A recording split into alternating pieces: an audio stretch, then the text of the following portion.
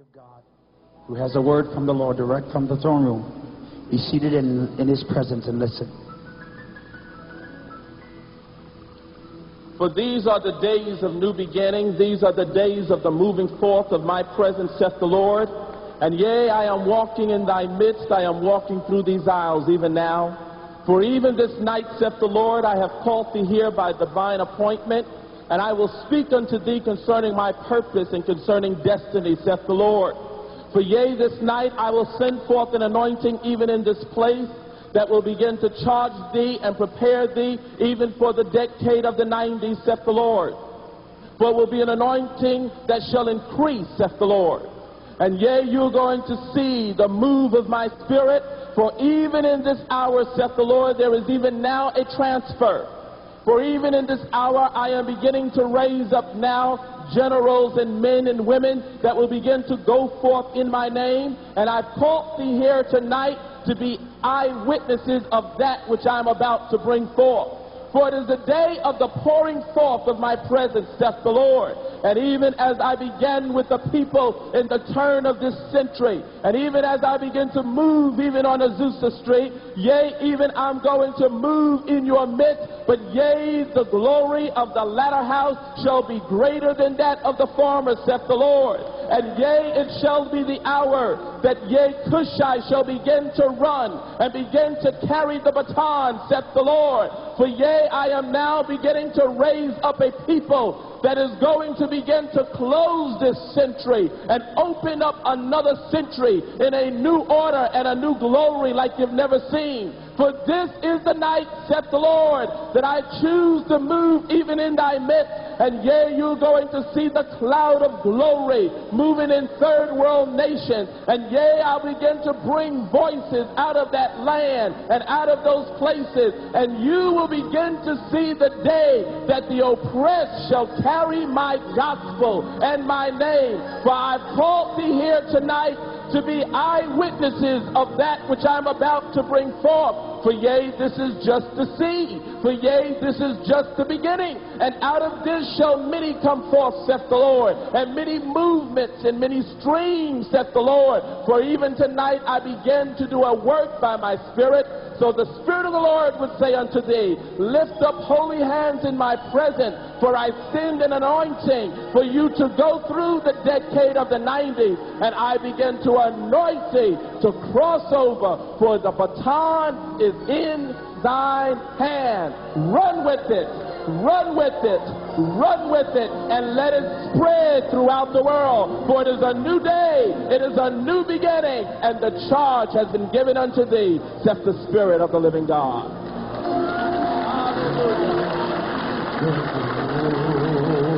Sing it all the glory, come on. The next voice you hear will probably one that will still be ringing very possibly at the second coming of the Lord Jesus Christ. I met him here on the campus of the Oral Roberts University over 15 or 16 years ago. He's well educated, but he had Jesus when he came here and had a vision when he came here. And we used to sit and talk about his dreams and visions and aspirations, which he is presently realizing, building probably the largest and most commanding full gospel or charismatic church in the whole Caribbean waters, and is a recognized leader, held with great respect from the prime minister of the country in which he lives, throughout the islands of the seas and the nations of the world. He happens to be one of my dearest and closest friends.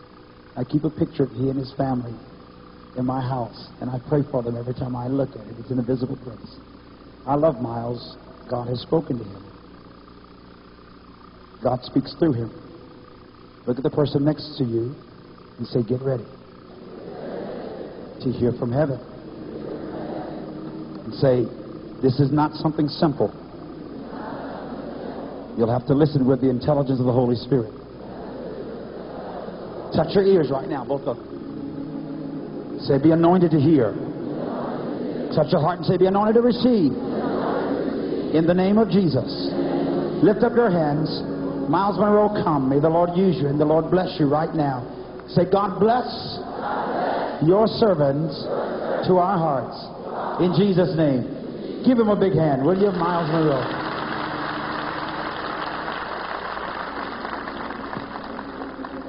Praise God.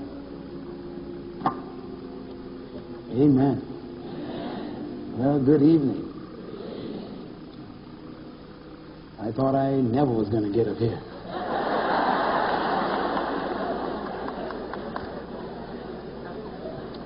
But I'm so glad I waited on the ministry of Sister Power. What a blessing. I would like to bring you greetings from the islands of the sea, the people in the third world regions. I bring you greetings in the name of Jesus, who is His highest, the majesty of this kingdom that we are part of. Bring you greetings from my wife, who I love so much. I love my wife so much that it hurts.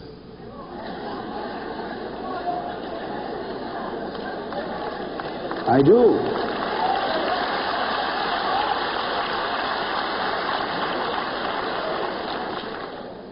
I called her as soon as I landed in Tulsa a few hours ago. Went to my hotel room. She was always on my mind. Just like a call. Just called to tell her I love her. I love her with all my heart, my soul, my liver, my pancreas.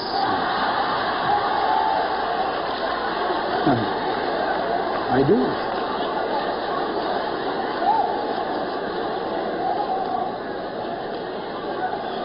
Amen. We've been married now for, this is our 11th year. We have 2 beautiful children God has blessed us with.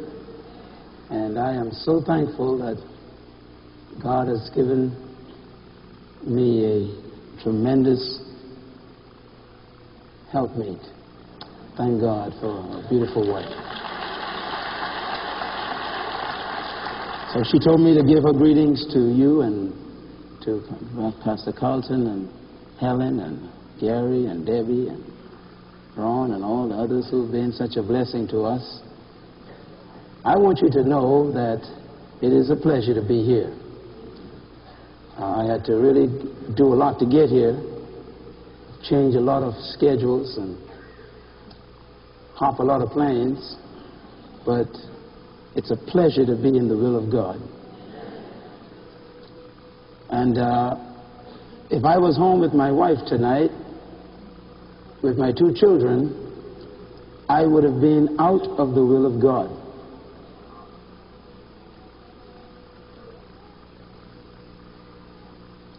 And so I am in the right place at the right time with the right people to hear the right word from the only God.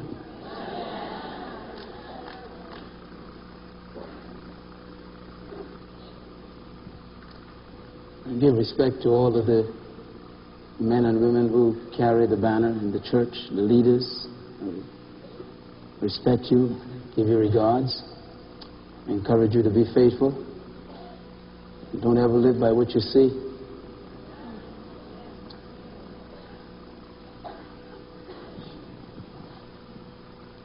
Tonight, I hope you heard the prophecy.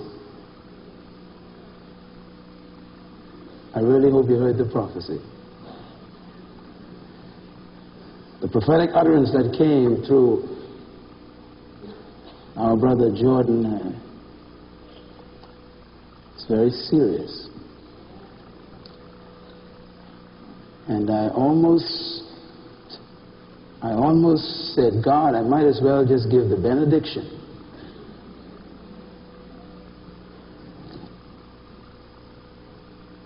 But before I was born,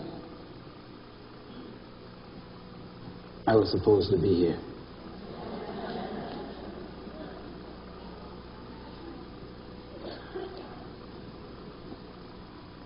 This meeting tonight, now I don't know about last night, I wasn't here.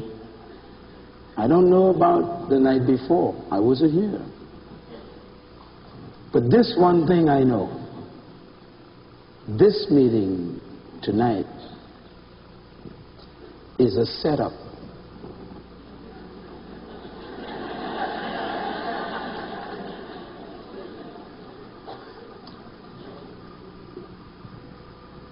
And I mean it.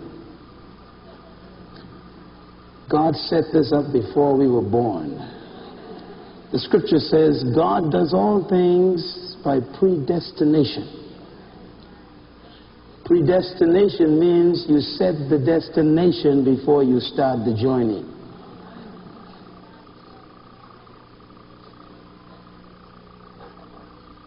So he predestined all things, it says, all things, according to his purpose.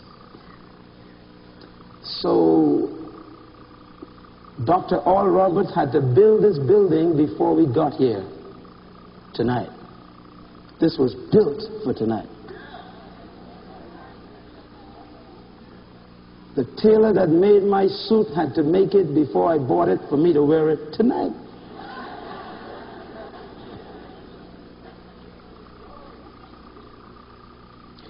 And no matter where you was or could have been, you had to be here tonight.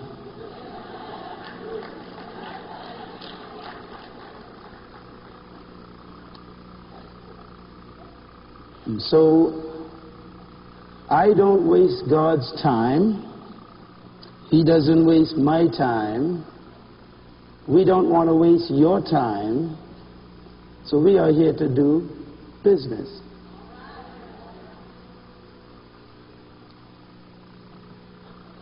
I'm so glad you kept your appointment with me.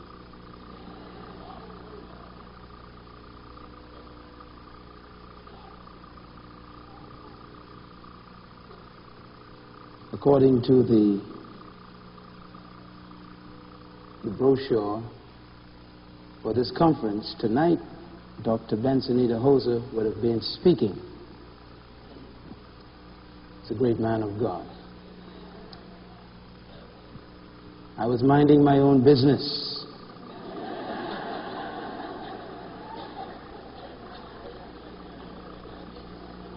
I was. And I got this phone call from Tulsa.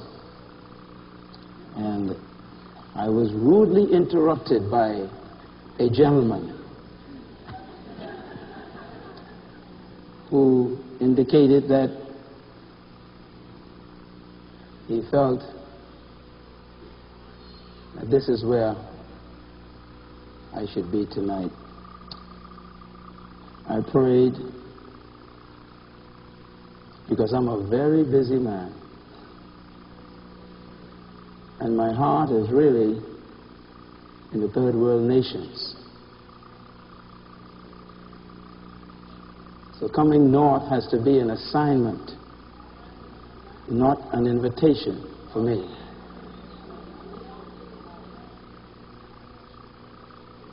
So I am here on an assignment that separates me from just a speaker.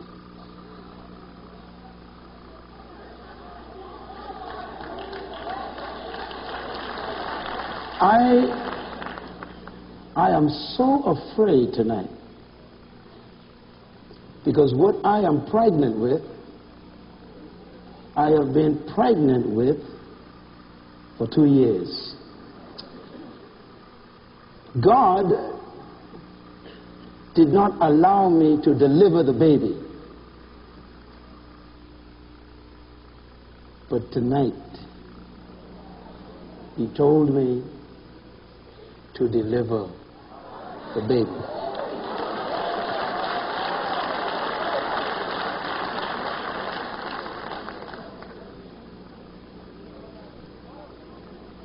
Can you hold hands with your neighbor?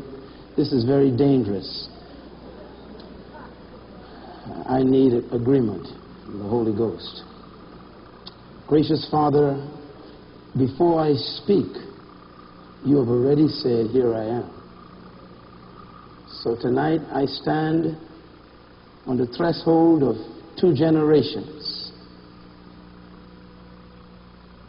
And I thank you for the privilege of trusting me. Thank you for your confidence in me to handle not only your word, but your precious people. I honor and I carefully handle this evening. Thank you, Father, for setting this up. All the planning. Now speak to us.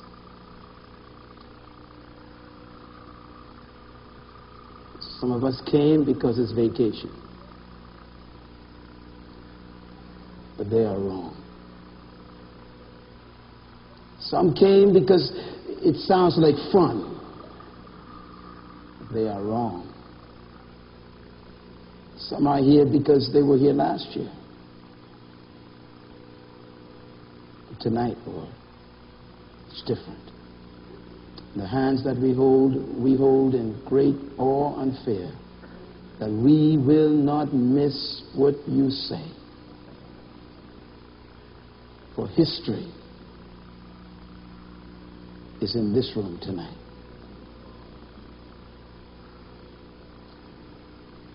Thank you, Father. Squeeze the hand a little bit. Get your Bibles with me.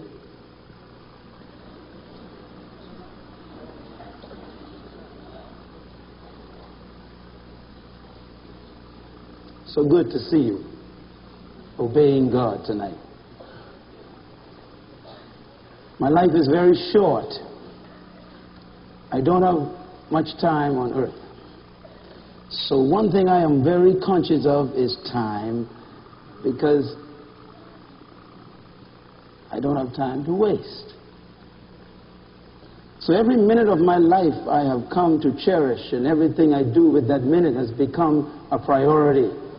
And so I am very careful who I am with all the time and what I'm saying. I would like to share with you on the power of purpose. I want you to take notes tonight, especially those of you who are still not sure why you're here. The power of purpose. Don't miss it.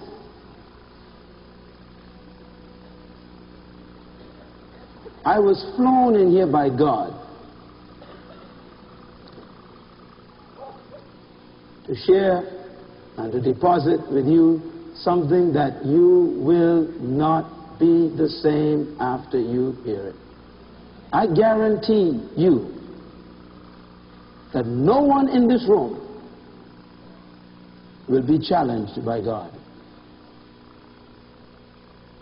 but you will be changed.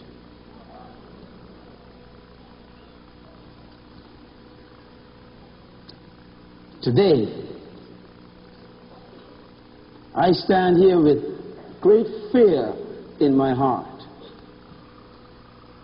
A fear that is generated by an acute sensitivity to the time we are spending together here and right now.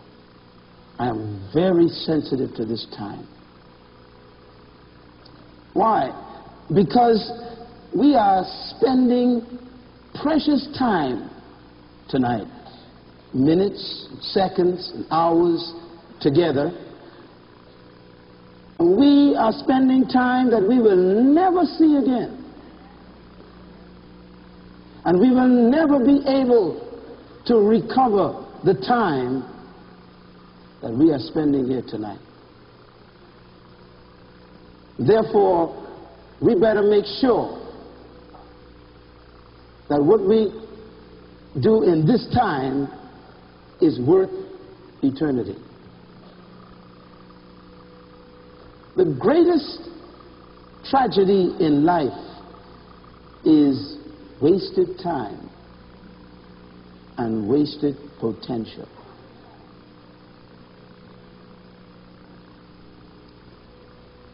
The wealthiest place on the face of this planet, I have come to conclude, is not the gold mines of South Africa or the diamond mines of Johannesburg. The wealthiest place on this planet is not the oil fields of Iran.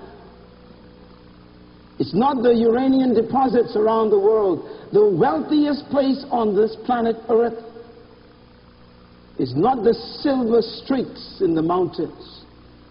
The wealthiest place on this planet today is the cemetery. For in the cemetery is buried dreams, goals, ideas, inventions, aspirations, visions, songs, music, artwork, inventions that never came to be.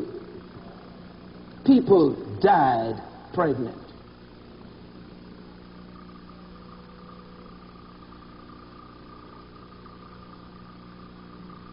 No, the graveyard is so rich that if we were to mine them, the world would change overnight. I believe that there is somebody in the graveyard who had the cure for AIDS, but they didn't believe they did.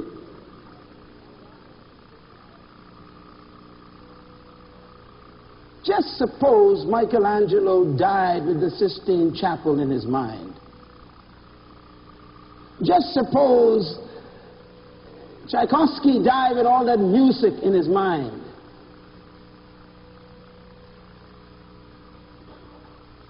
Just suppose Paul died with all those books in his mind.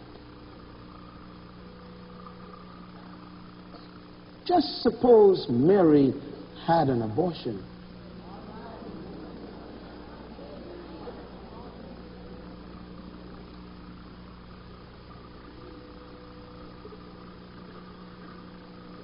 I've got a question for you.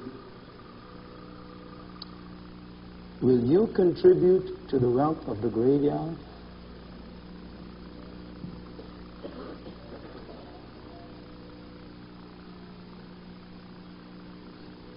Will you die with your dream, your vision, your ideas? Will you die with your purpose? Tonight, many are sitting here in this building who are about to commit abortion.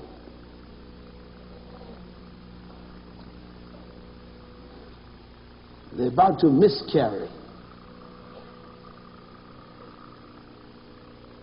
They are about to terminate their vision. I've come to tell you, don't do that.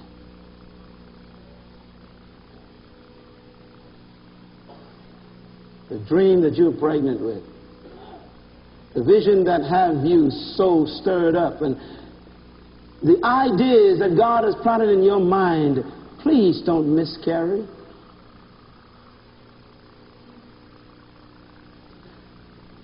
I stand here as a marked man. I feel so afraid. God has so deposited me here that I'm afraid that if you miss what is said, you would have committed an abortion.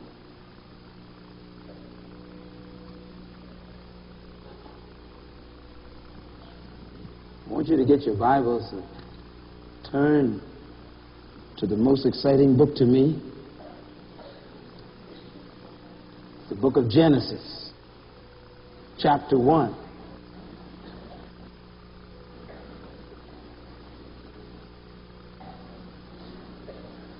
Listen to me carefully. The only thing worse than death is life without a reason.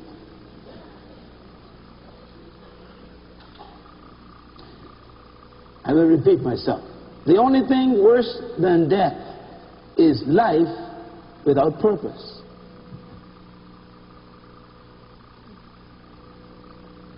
It is better to be dead and not have to worry about living than to live and not know why.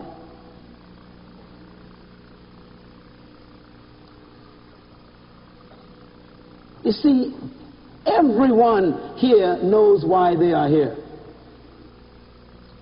Let me correct that. I'm not sure.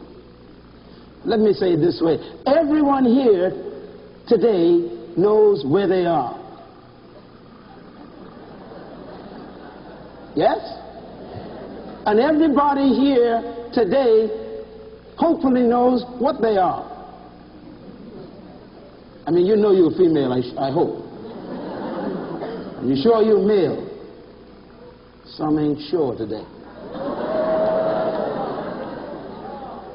So you know exactly where you are. You know exactly what you are. And everyone here knows exactly how they got here. Some by bus, some by plane, some drove their cars. But you know exactly how you got here. So you know where you are and who you are and how you got here. But my question that I'm concerned about tonight is, do you know why you are here?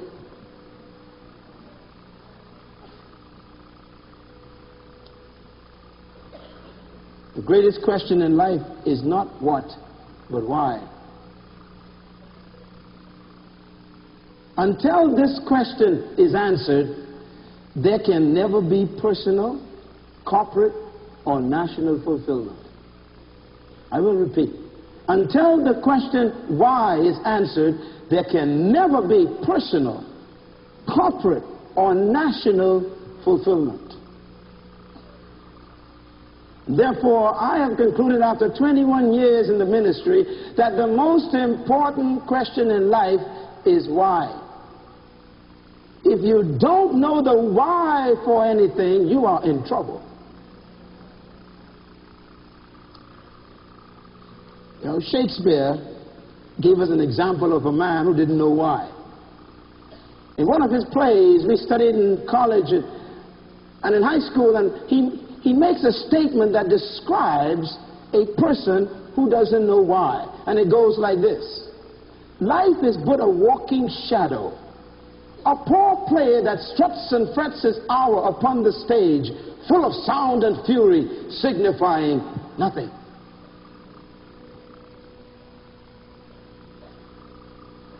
You know what he really means? What he means is, there's a guy up there making a lot of noise, but ain't saying nothing.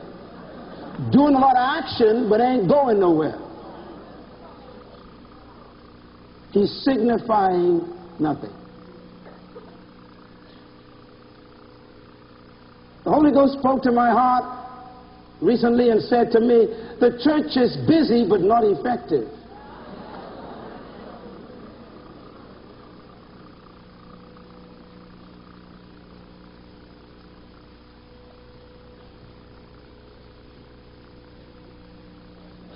Thank you, Lord. I want you to turn to Genesis chapter 1, verse 1. But I want to read a verse of scripture that you never saw before. It's verse 0. Turn to your Bible. It is there. It's right there. You see it by faith. Believe me. I'm going to read it for you, and if you don't have it in your Bible, you can write it in. It goes like this. Before there was a beginning, there is God. That's verse 0 in the Bible. That means God did not begin when the beginning began. He began the beginning. So God didn't start when God started. God started start.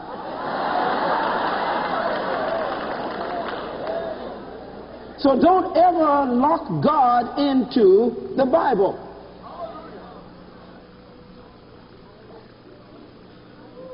God is bigger than the beginning. As a matter of fact, the beginning came out of Him.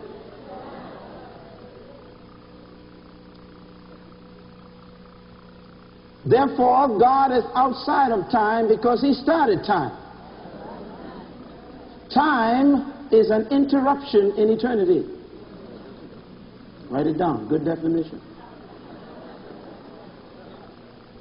Therefore, do not judge God according to your experience. One day, Peter got a revelation of this, and he got confused. Peter says, do you know a day with the Lord could be 1,000 years? That means if God tells you, I'll see you tomorrow,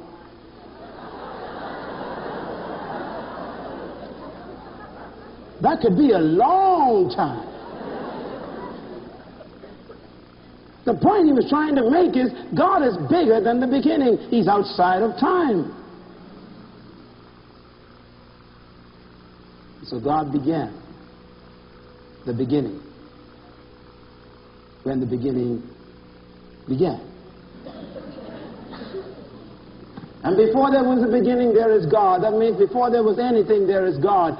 Do you know if you run into God on the highway of nothing by the corner of nowhere and shook his hands, you'd be shaking hands with everything? True. Everything that is was in God. Say it with me. The Bible says before anything came to be, there is God. And all things were made by him. So if you run into God when there was nothing, you'd be running into everything.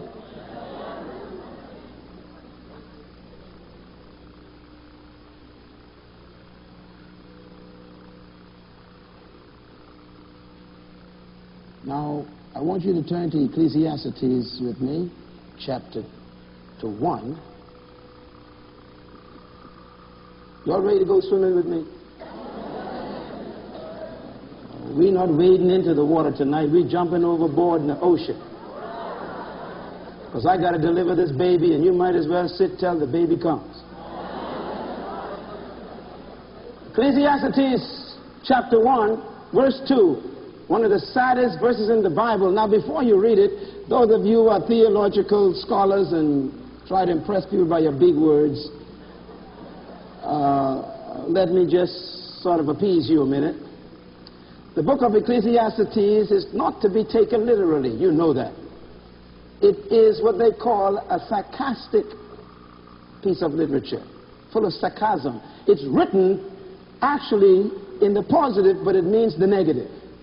It's really a commentary on man's foolishness. It sort of teases man. It exposes man's total ineptness to be anything. It shines light on man's accomplishments and proves that they are nothing.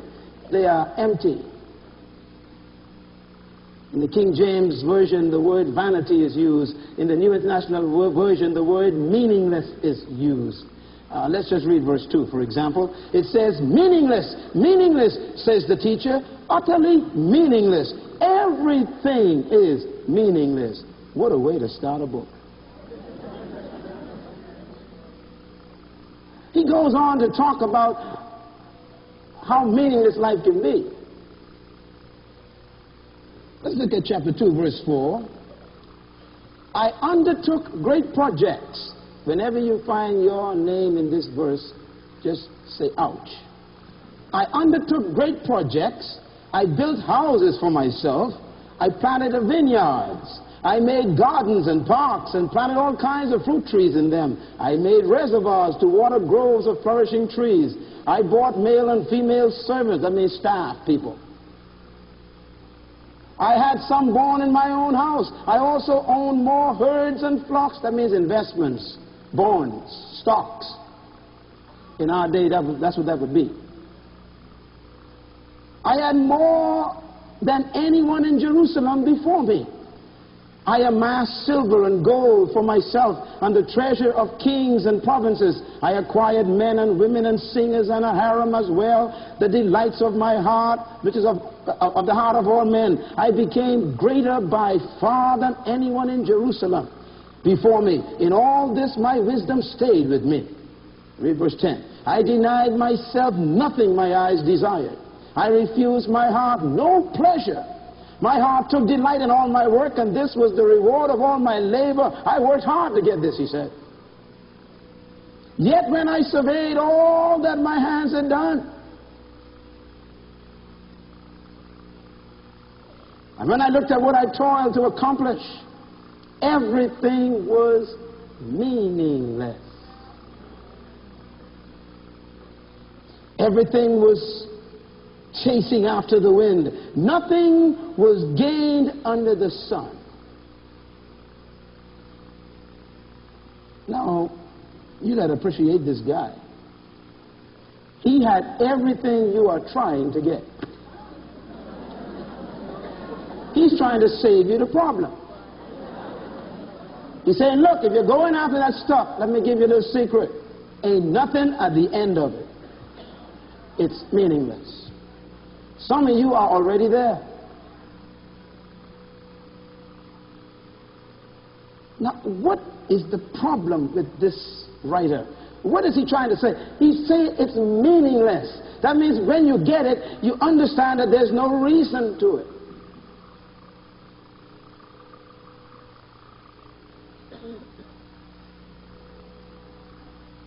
See, he knew what he had, but he couldn't figure out why he had it. Listen to me tonight. You see, the greatest thing about what is why. Write it down. The greatest thing about what is why. Without why, what is meaningless. Why gives what? Fulfillment.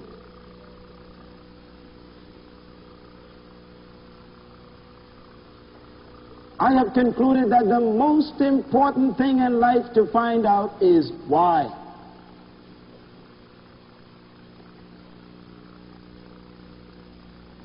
Let me define why for you. Write this down. Why is purpose.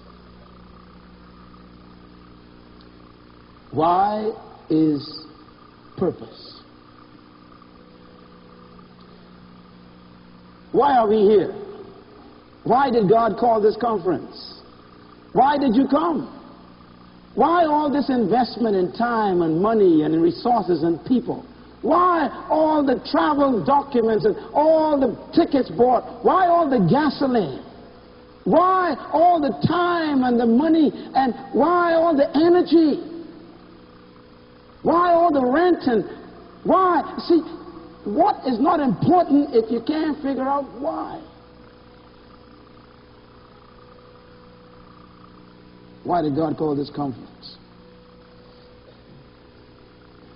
I was coming here for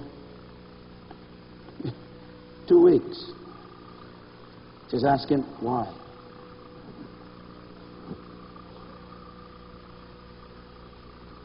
Boy, do I know why.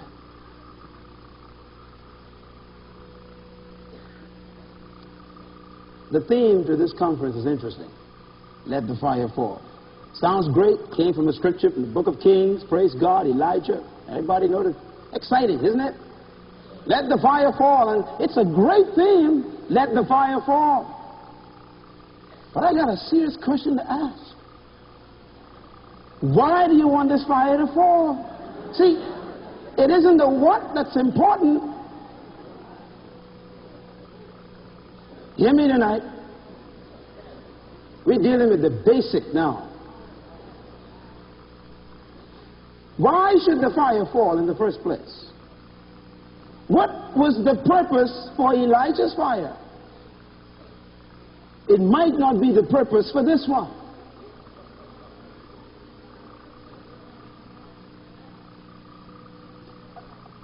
I was sent here. Don't look at the pastor. Look at me. I don't need his approval. I'm sent here by God. I came 2,000 miles over the ocean to see you tonight. One night. I'm leaving in the morning. I got no time to waste.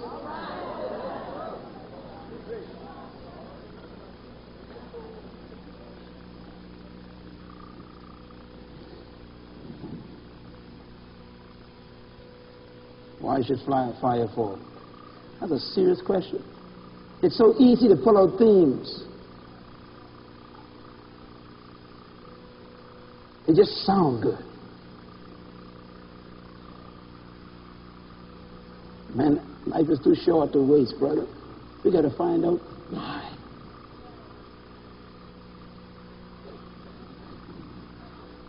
You know, let me give you an example. Let the fire fall. Do you know fire can be used for a whole lot of things? For example, why should we let the fire fall? Why should it come? It could come for destruction. Fire burns things up. It could come for warming and comfort. That means keep us warm in our religiosity that we are in already. The fire can come for cooking. That means we just have potluck dinners again. Feed ourselves spiritual food. Or should the fire come for refinement?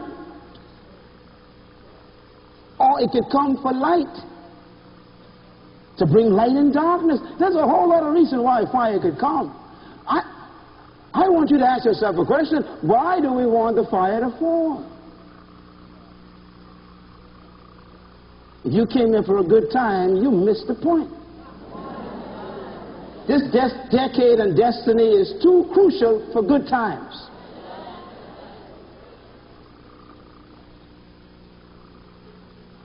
Why do we want the fire to fall? Well, first of all, let's find out where we got that from. We got that from Elijah.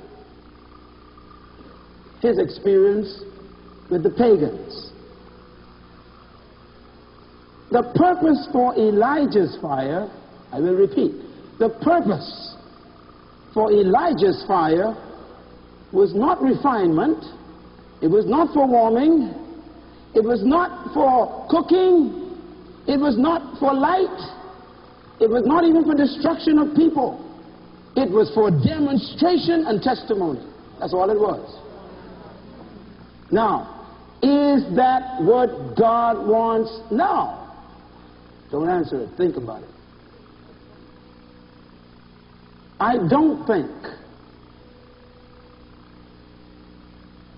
that the fire that God called this conference to get is for demonstration. You got enough of that.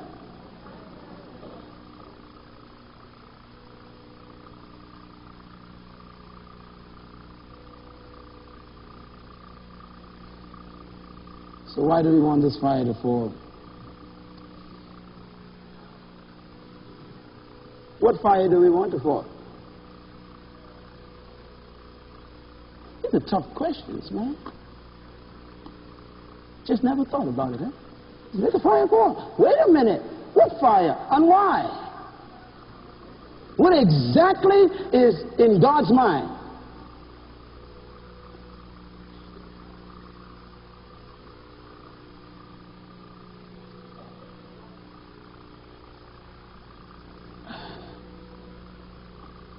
Well, let me ask the final question.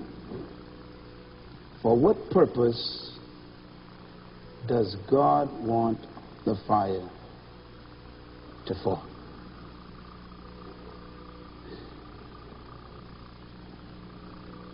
God does nothing without a purpose. Start writing. God does nothing without a purpose. This meeting is not held for the fun of it. I'm going to give you 7 principles before I take you into trouble.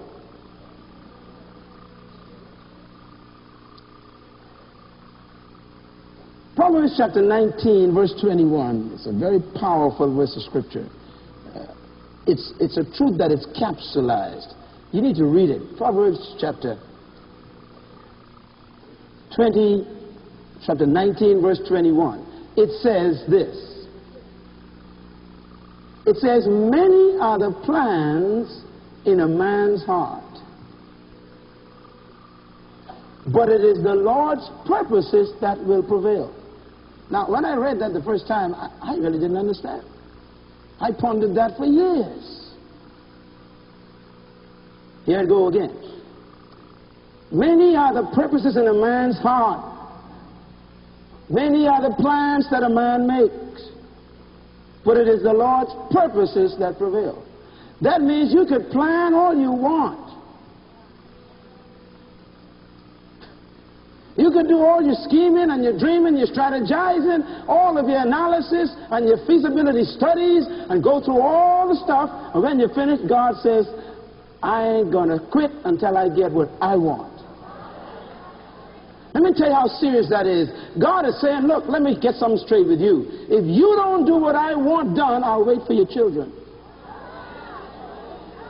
That's what he means. My purpose is going to be done. If you don't do it in your generation, I am not in time. I could wait. You got to hear me tonight. You are at a point in history where God is asking a question. Are we going to go with this, or am I going to wait for the children? That's where we are tonight. That's why I've come to warn you that if you do not move this time, he'll wait for the children. He did it in the promised land. Not a one made it except the few. And he says, I'll wait for the children. Why? I'm not in time.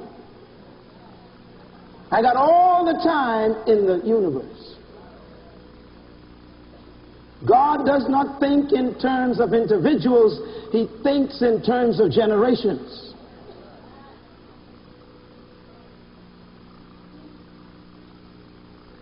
You're part of something big.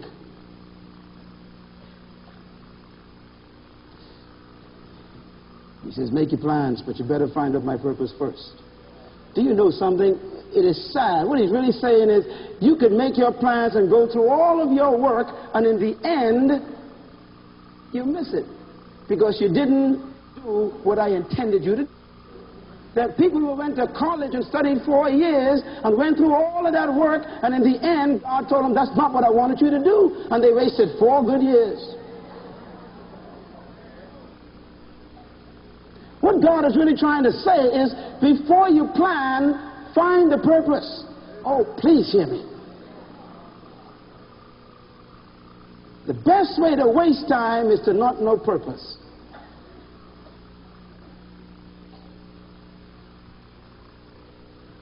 Why? That's the question. It would be sad, all the work that the Ministry of Health did, high dimensions, all the work of the choir practicing all night, all the work of all the committees, all the advertisement and thousands of dollars that went in on the television and all the different print media, all that stuff, and we still haven't figured out why we having this thing. Now this is a tough question.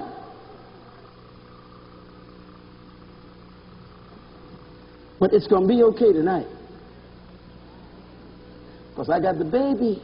You don't know how pregnant I feel.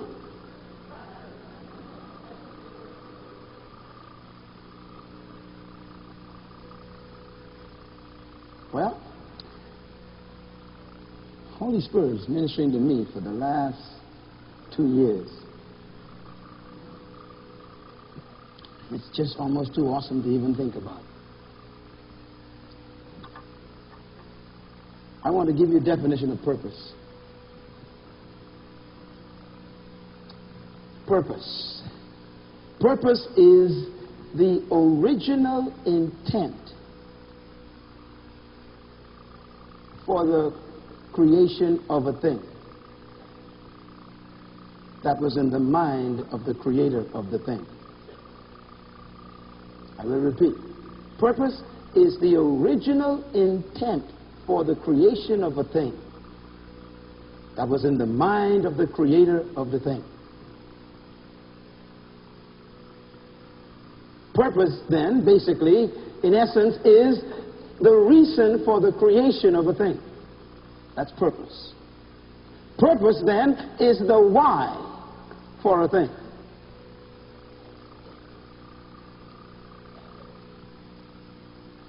So now I'm going to give you 7 principles that are going to change your life. Don't miss this, and teach this to your children's children. Number one, God is a God of purpose. Write it down. God is a God of purpose. God does nothing without a purpose. God does nothing for the fun of it. Everything God does has a purpose. God is a God of purpose. Say it with me. Come on, sit up straight. Straighten your shoulders. Say it with me. God is a God of purpose. That means he does nothing without a purpose. The scriptures teach it from Genesis to Revelation that God does all things according to his purpose. How many things? All. That means everything has a purpose. That leads me to my second principle. Nothing in life is without purpose. Write it down. Nothing in life is without purpose. Nothing. Now say it with me. Nothing in life is without purpose. There's a purpose for the roach.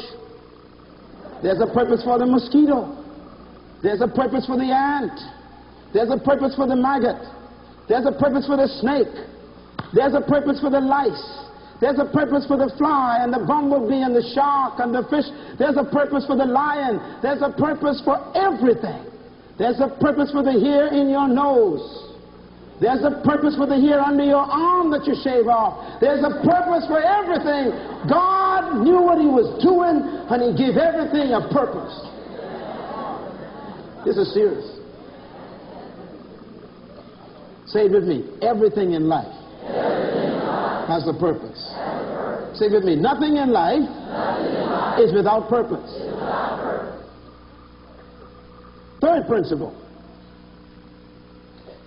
Not every purpose is known. I will repeat. Not every purpose is known. Now we've got to relate that to all the others. One, God is a God of purpose. Two, everything in life has a purpose. Three, but not every purpose is known. Now, you gotta understand this. Everything has a purpose. God made nothing without a purpose. But not every purpose is known. That's dangerous.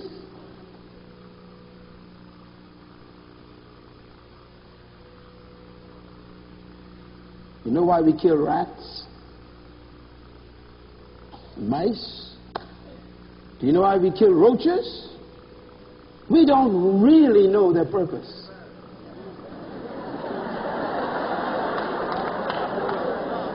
That's not funny.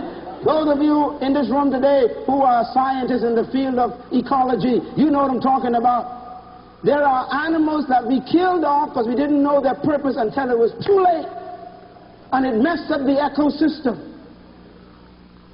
Now we're trying to conserve and preserve and reserve to try and save some so we could keep the balance. Why? God put them there for a purpose. Every animal, every plant has a purpose. There's a purpose for cocaine. Don't get nervous.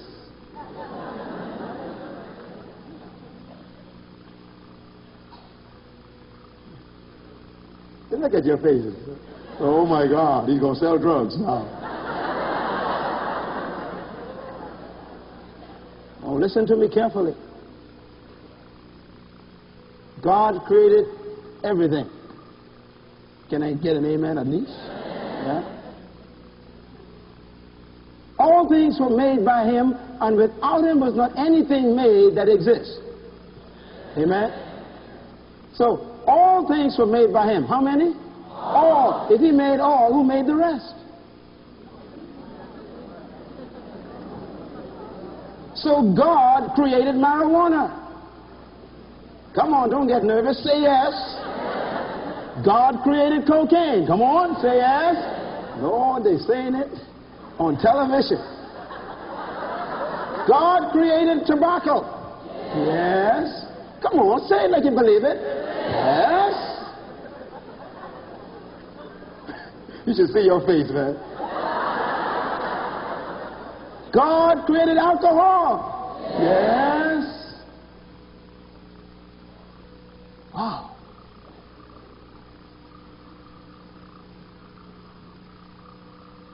Wow. Now, we know God created everything. And everything has a purpose, but not every purpose is known. So I lead you to my fourth principle. Where purpose is not known, abuse is inevitable. Please write it down. Where purpose is not known, abuse is inevitable. That means if you don't know the purpose for a thing, all you can do is abuse it. Now let me clear something real quick. The Holy Spirit showed me, and then I had to go, of course, into my British grammar to decipher this revelation. Everybody say abuse. Abuse. I want you to write the word down. Abuse. Now I'm going to take you back to the original foundation of that one word. It's made up of two words. Now the British language is the original foundation for the English language that you speak here in America. And of course, coming from a British colony, you know, we had to learn all the original stuff. You know, jolly well old chap coming on there, fella. You know, we had to learn the stuff, you know what I mean? So we had to learn the real English grammar. And one thing they did was they spelled words out completely. But then as the language progressed, it changed and it became lazy. The Americans helped with that. And they began to squash words. Instead of saying, I am not coming, we'd say, I ain't coming.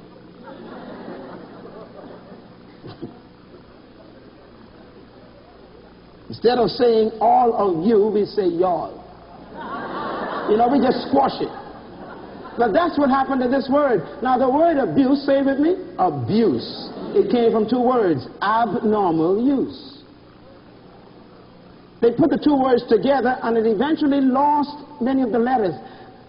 Abnormal use, abnormal use, abuse, abuse. That's where it came from. Where purpose is not known, abnormal use is inevitable.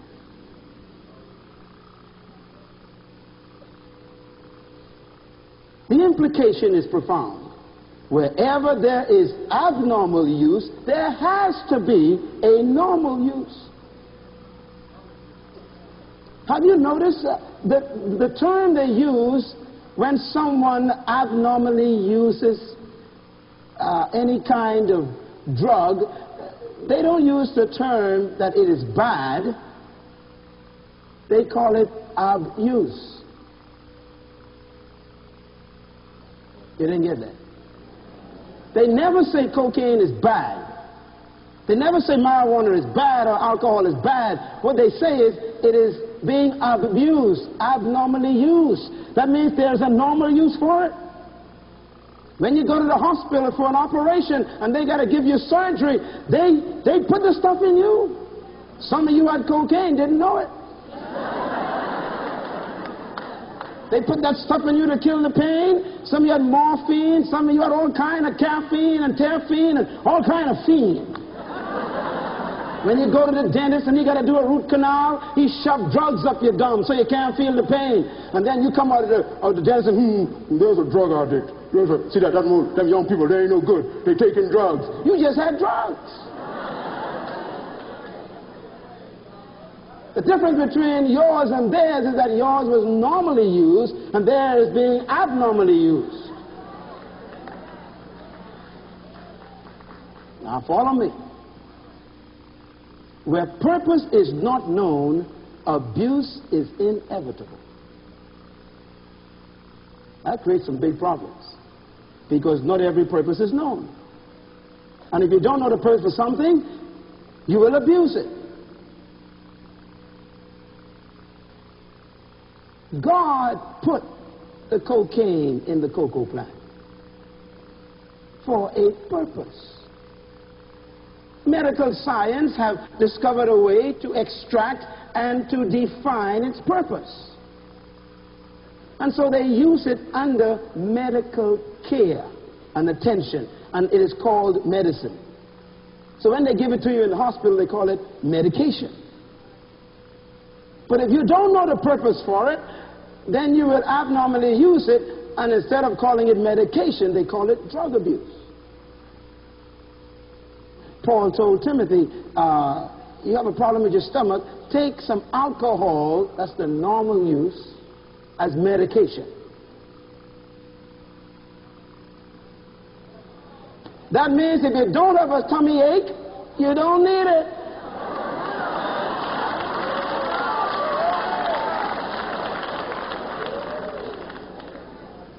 How many of you have heard of Geritol? Let me see your hands. All right. Do you know that Geritol has the same amount of alcohol as some of the basic liquor you buy?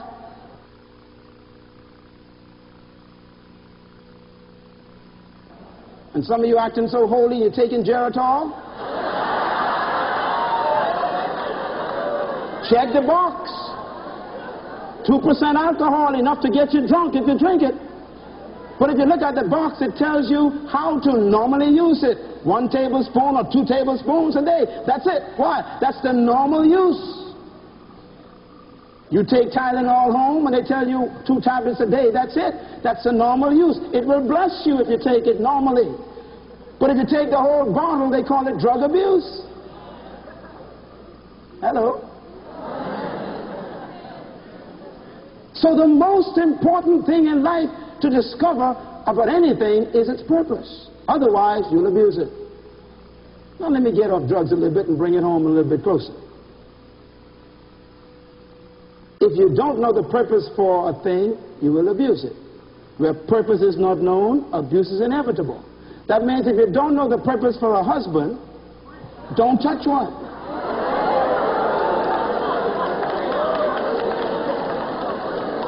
And if you don't know the purpose for a wife, for heaven's sake, don't get married. Why? Because if you don't know the purpose for a thing, you will abuse it. You ever heard of wife abuse? You ever heard of husband abuse? That means the dummy doesn't know the purpose for the thing.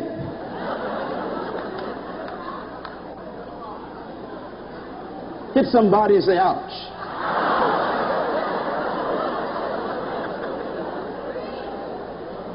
Where purpose is not known, abuse is inevitable. That means if you don't know the purpose for children, don't have them.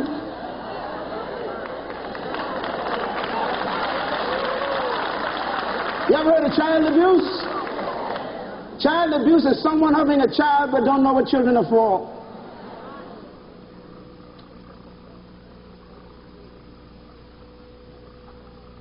Some people don't know the purpose for a job. There's job abuse.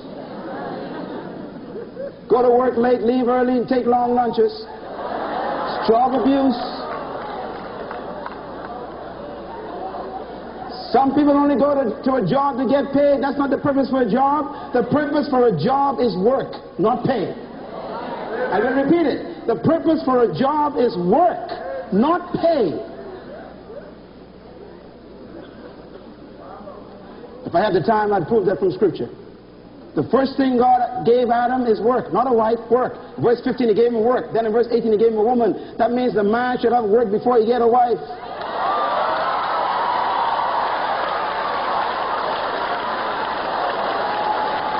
Amen. And no woman should marry a man who ain't working.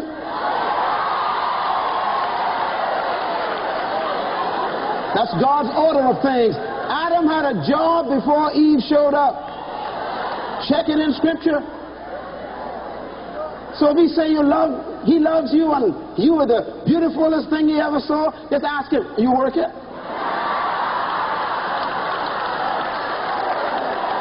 Don't let him slow you. Yeah, get the basic question down. Hallelujah. Where purpose is not known, abuse is inevitable.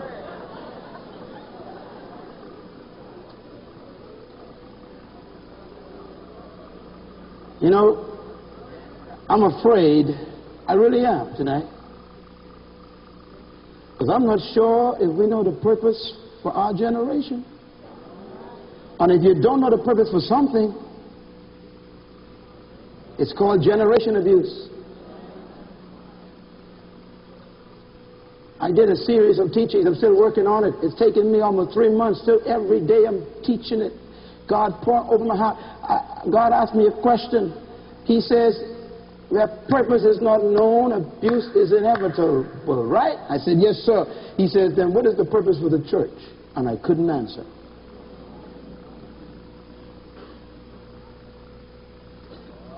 If I was here for a week, I'd give you some of what I discovered, the purpose of the church. And the purpose for the church is not what we've been doing. For hundreds of years, we've been off. So it's called church abuse. Let me tell you something that ministered to me. The Holy Spirit says, Jesus, my son. Jesus was a man who wasted no time. Why? From day one, he knew his purpose. From age 12, he told his dad, his mama, woman, let me tell you something. I know why I'm here. And every morning he woke up, he knew exactly what he was about. He did not experiment with life. When you don't know your purpose, all you can do is experiment. And most of you are experimenting, trying this, trying that, trying this, changing that, doing this. And God's saying, but time is going, kid. The years are flying by. You're wasting time. Find your purpose. You know something? It is sad. It's possible to do something good that is wrong for you.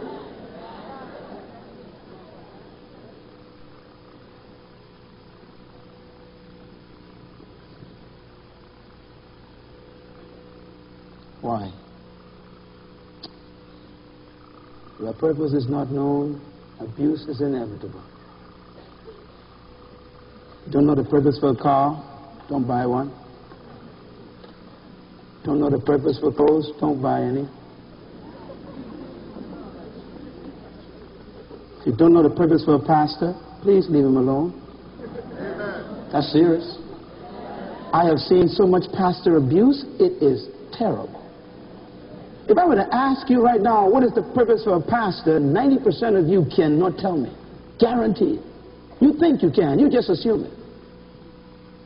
The purpose for a pastor is not to visit hospitals. It's not to come and dedicate your house. I can show you from the Bible. The purpose for the pastor is not to win souls. Come on. The Bible says, I've set in the church apostles, prophets, pastors, evangelists, teachers to train the people to work the ministry. You are abusing the pastor. It's called pastor abuse. You're just as bad as a drug abuser.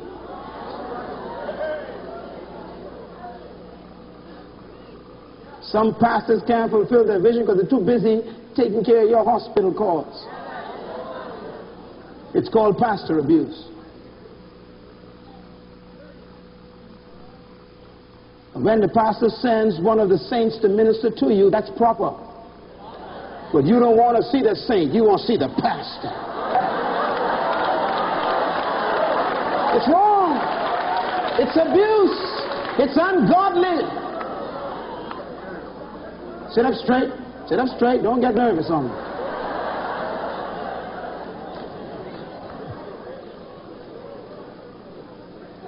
If you don't know the purpose for money, please leave it alone.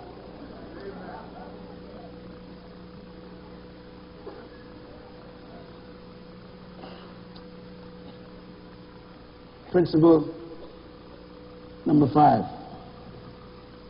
If you want to know the purpose for a thing, never ask the thing. Saints, I studied this thing in the Word for years. What I'm telling you is so true and simple. I'll say it again. If you want to know the purpose for anything, don't ask the thing.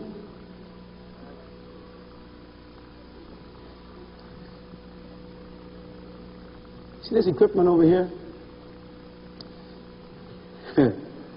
I'm going to ask this piano why it exists, all right? Just hang on a minute. Check, see if it can tell me. Oh, great illustrious piano, thou great and worthy piano. For what purpose do you exist?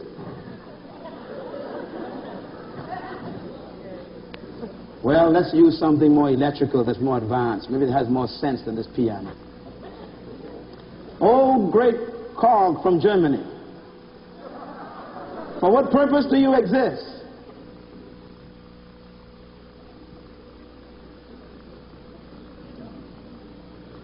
Doesn't answer. Now, mics always talk. Let's see. Great microphone.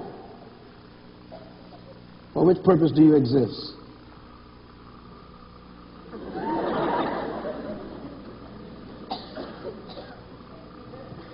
That seems ridiculous, doesn't it? That's exactly what we've been doing with our own lives. Asking everybody else why we are here.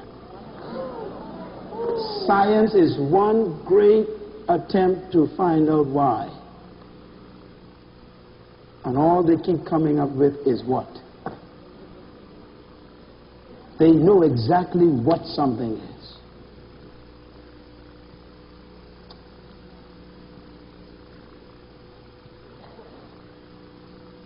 We've got young people asking young people why they exist.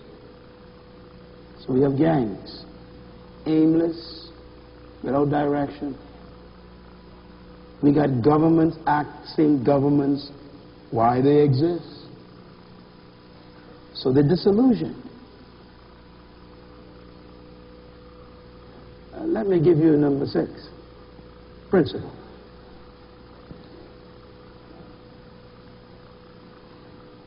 Purpose is only found in the mind of the creator of a thing. And this is awesome. Purpose is only found in the mind of the creator of a thing. That means only the maker of a thing knows its true purpose. Everyone else is guessing. Nobody knows Ford like Ford. Nobody knows Toyota like Toyota. Nobody knows Mercedes like Mercedes. If you buy a Mercedes and take it to Toyota for repairs, you are in trouble. Because only the manufacturer of a thing knows its true purpose. Only the manufacturer has genuine parts.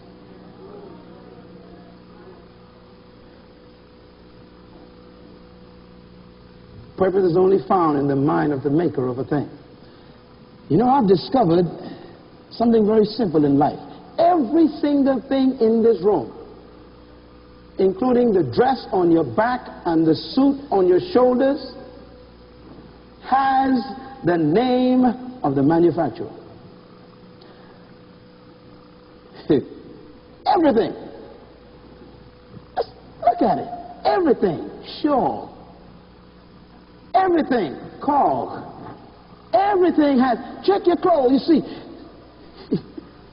Pierre Cardin, Private Line.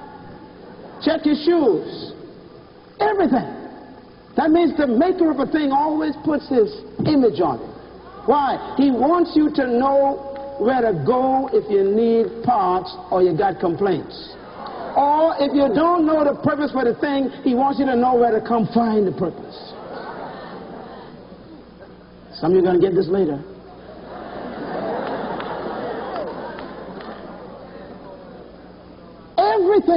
Everything has the stamp of the manufacturer.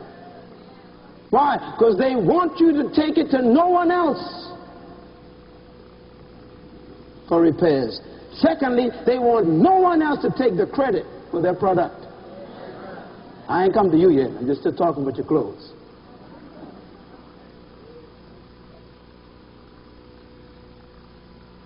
So if you want to know the purpose for a thing, it's in the mind of the maker of it.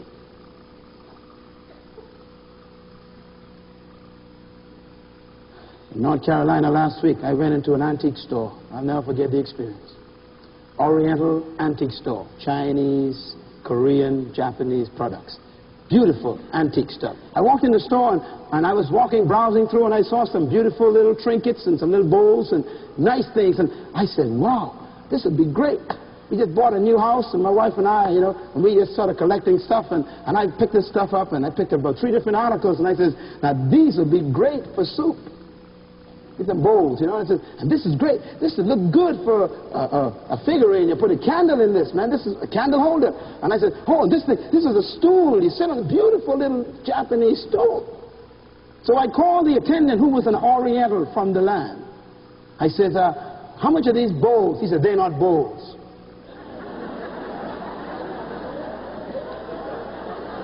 Insulted me.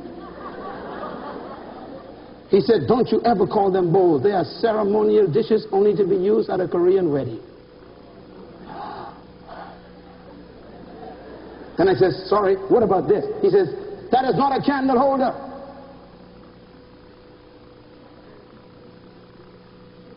That is a ceremonial lamp only to be used to burn incense at a certain ritual. I said, okay, what about the stool? That's not a stool. I said, but wait a minute, it's like a seat, has no drawers, you can sit on. He said, it's not a stool. He said, this is a tea table. Now watch this. I was wrong on every count. Learn a lesson. If you don't know the purpose of a thing, you will abuse it. I was going to take those dishes home and put soup in them.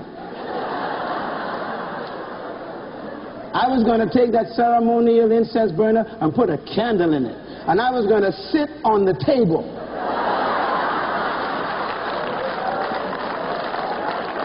Do you understand? If you don't know the purpose of a thing, you will abuse it. Now watch this. There's no way I could have known. With the creators of the thing. When I asked the creator of the thing, I got the real purpose. See, the table was real low, but you see, I forgot that in Japan they sit down on the floor. It's proper height for them. Ignorance.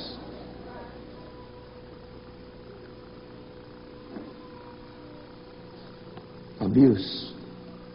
If you want to know the purpose of a thing, never ask the thing. Ask the creator of the thing. Purpose is only found in the mind of the creator of a thing. And therefore it leads me to my last principle in this segment. Purpose is the key to fulfillment. You can never fulfill the true purpose for a thing unless you know what it's for. Everything else is abuse.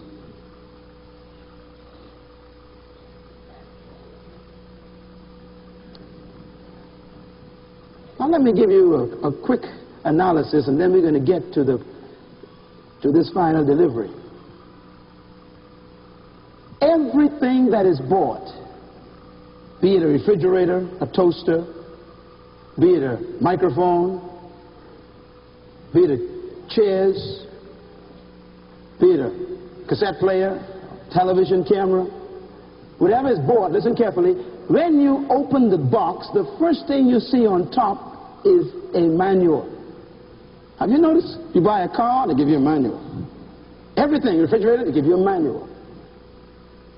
Why? Because, you see, that's a serious thing. Manuals always come from manufacturers. You'll never find a Toyota manual in a Mercedes-Benz car. Because there's no use to you. So when you open the box, you see the manual, and here's something interesting. When you look at the manual, right on the top of it, before you touch the equipment, it says on the manual, before opening this equipment, please read this manual completely first. You ever seen that? Every single one of you have never done it, most of you. Because you assume you know what this thing is for. Isn't that right? So you open up this thing, and when you open the first page, there's a picture of it, right? And the picture has these little lines going to it, describing where the parts are, and it's sort of standing there. The image of the thing is there.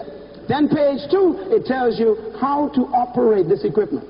And it lists all the functions and everything, how to operate it. Then you turn the page of the manual, and there's another page.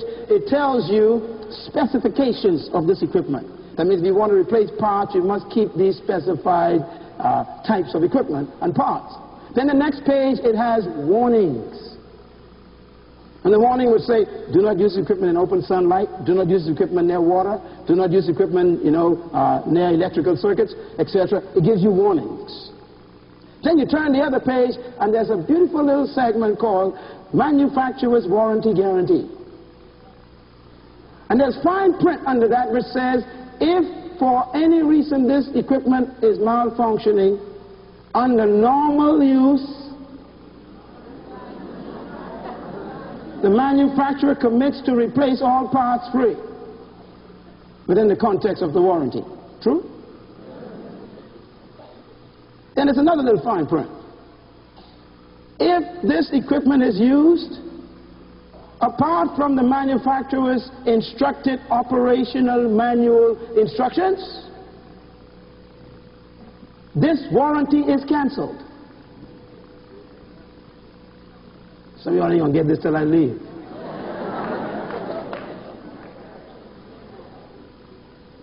Now why does the manufacturer have all that in this manual? Because he knows his equipment. And he knows how to make it maximize its performance. Now some of you got a video machine at home with 20 buttons, but you only know the purpose for 3. I got you. All you know is stop, play, rewind.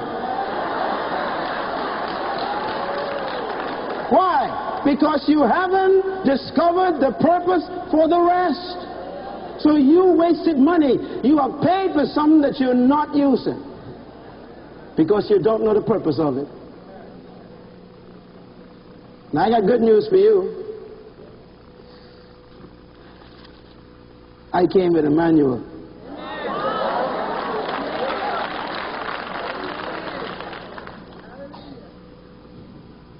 And the manufacturer know my parts real good. Body, soul, spirit. He got them labeled. He tells you what each part can do and how it can maximize its performance if it follows the manufacturer's operational instructions. He also has warnings in the manual which can short-circuit the equipment. He also has manufacturer's warranty guarantees if I maintain it the way he says to do it. He also promises that he will cancel warranty if I violate manufacturer's instructions. Are you getting me? Not only that, he is so careful that you don't mistake where you came from. He stamped his image in me.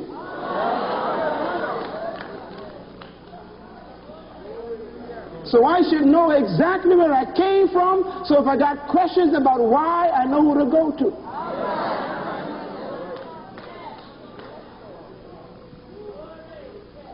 We've been asking our neighbor, why am I here? Go to the manufacturer. We've been asking the preacher, why am I here? On every prayer line you show up, why am I here? Go to the manufacturer. He'll tell you.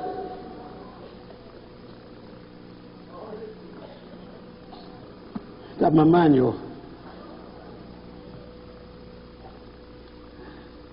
If If you take the equipment to anyone other than the manufacturer, you have taken it to an unauthorized dealer.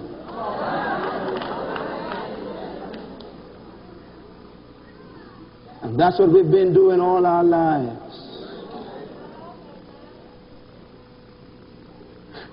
And the unauthorized dealer does not have genuine parts.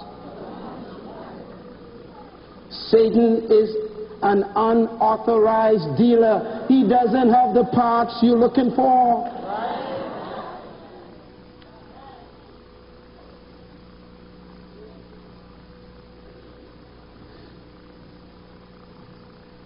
You know, if you go to an unauthorized dealer, sometimes their parts look so close to the real thing, but it's off by a centimeter. And when they force it on your engine, it might run for a little while. But let me tell you something, honey. When that thing explodes, the whole thing is destroyed.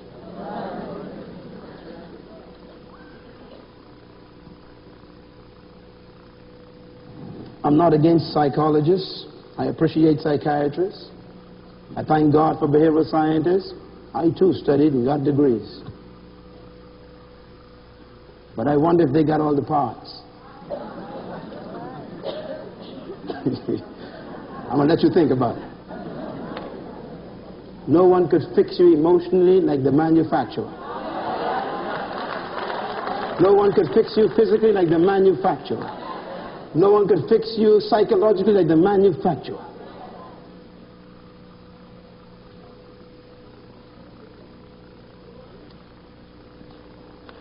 I came with a manual. Now comes the big question then. What is the purpose for man? It asks the manufacturer. He created the thing. What's the purpose for the church?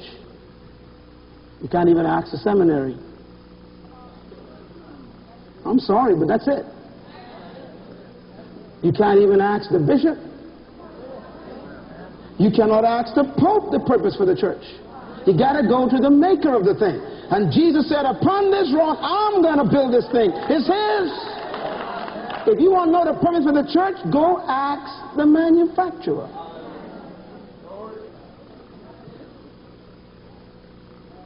We got people graduating from seminaries who don't even know the manufacturer. And anybody who represents IBM without official status is called an imposter. Fraud. Are you getting my drift? There are people walking around representing the manufacturer, and he never trained them, he never saw them, they never came to any of his seminars.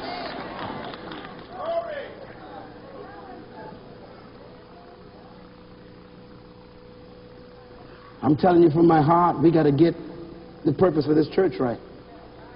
Otherwise, we're going to abuse the time. Don't you get bored of those choruses? You can get quiet now, but that's okay. You get tired of singing the same old choruses. It's like there's no purpose behind this thing after a while. Is this all to it? Just fast choruses, slow songs, lift your hands, sing in tongues for 5 minutes, give the announcements, take up the offering, give a nice little word from the Lord, give a benediction, lay hands on the sick, everybody's laying the spirit, get up, go home. There's got to be more to it.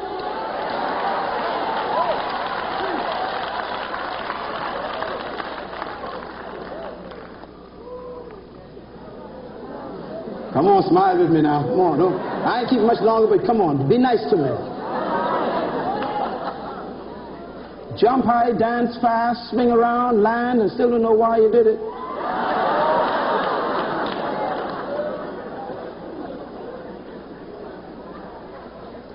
See, I don't have a problem with the what, but for heaven's sake and my sake, I want to know why.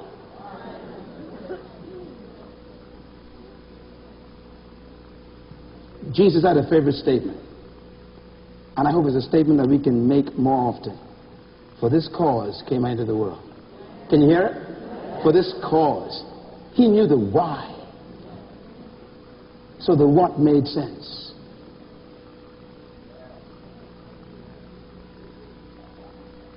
You will not go home the same tonight.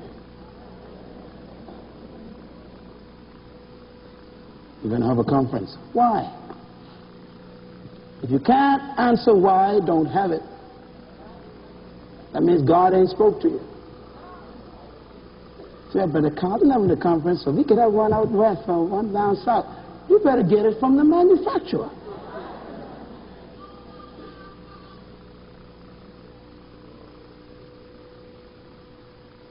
It's safer to do nothing and know why you're doing it than to do something and don't know why you're doing it.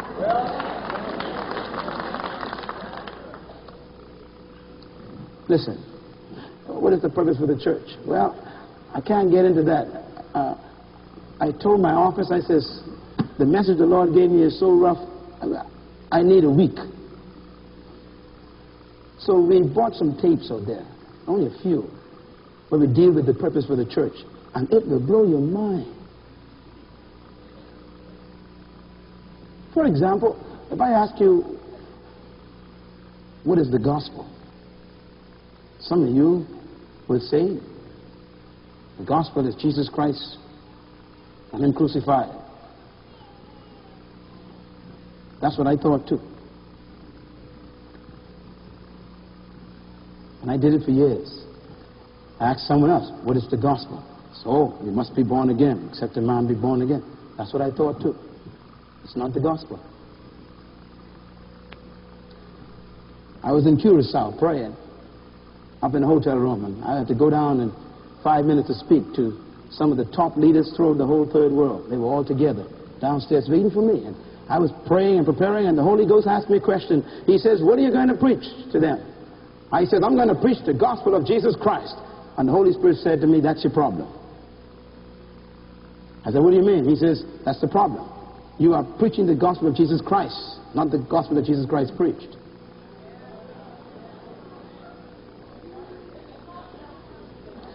Now you got to understand, I've been in this thing for a while, and that hurt my ego. And it messed with my theology. So I asked him, run that by me one more again. And the Holy Ghost says, you are preaching the gospel of Jesus Christ, not the gospel that Jesus Christ preached.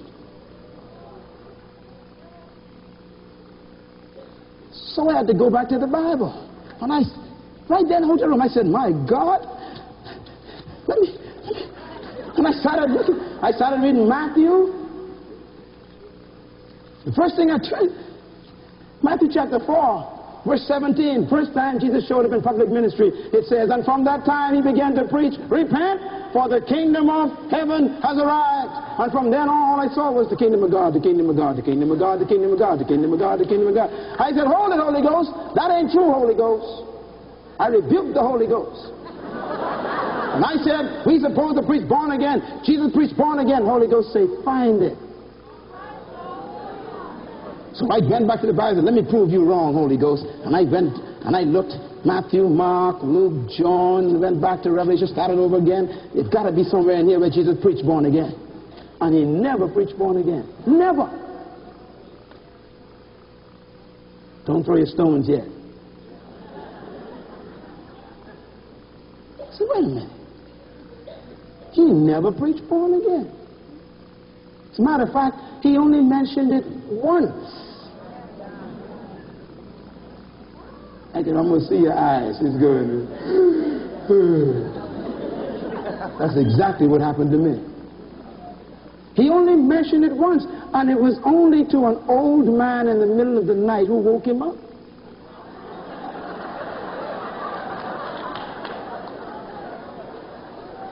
It's rough, isn't it, Rev? So we've been preaching all the time, but Jesus never preached once. This is rough. I'm glad you came to Tulsa. And we've been preaching no time, but he preached all the time.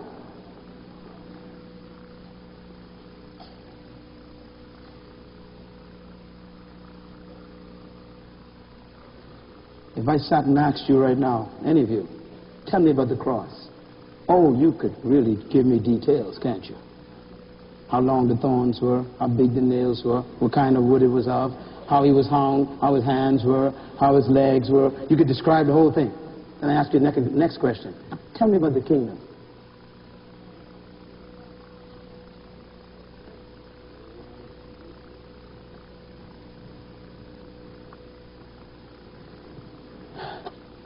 Calvary is a means to an end. The cross is a means to an end. I'm going to make a statement now, but I came here to make it. The Holy Spirit has shown me from the Word of God that Jesus ain't coming back right now. You might as well just relax. Get busy with the real stuff. I was reading Matthew chapter 24 a couple of years ago, and he confirmed it right there in Curacao. Matthew 24, it says, listen carefully, all right? You ain't going to believe this anyhow, but I'm going to read it anyhow. Matthew 24, verse 14, one that you always like to read. Please read it. All you theologues, come on, read it. Let's read it. And this gospel, verse 14, and this gospel, read it carefully, and this gospel, now you got to be careful what you say now. This gospel of Calvary, this gospel of the resurrection, this gospel of born again. Is that what your Bible says? He says, and this gospel of the kingdom will be preached in the whole world as a testimony to all nations, and then the end will come. We're preaching everything else except what he said to preach. And he said he ain't going to move until you do that. This is rough, isn't it? Destiny in the room tonight. Some of you got to go take your theological discourses and dump them. Start over again with the New Testament and just start reading the things. Say, God, show me the kingdom.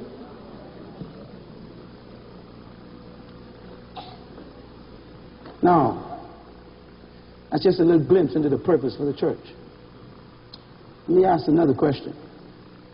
What is the purpose for nations? Turn with me to Acts chapter 17.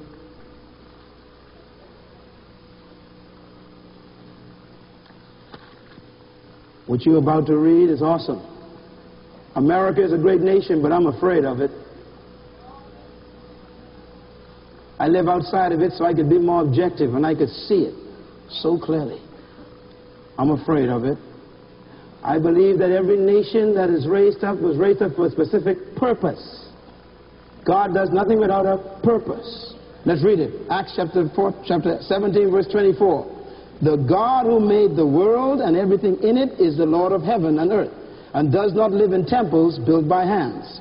And he is not served by human hands as if he needs anything, because he himself gives all men life and breath and everything else. Read on. From one man he made every nation of men. Why?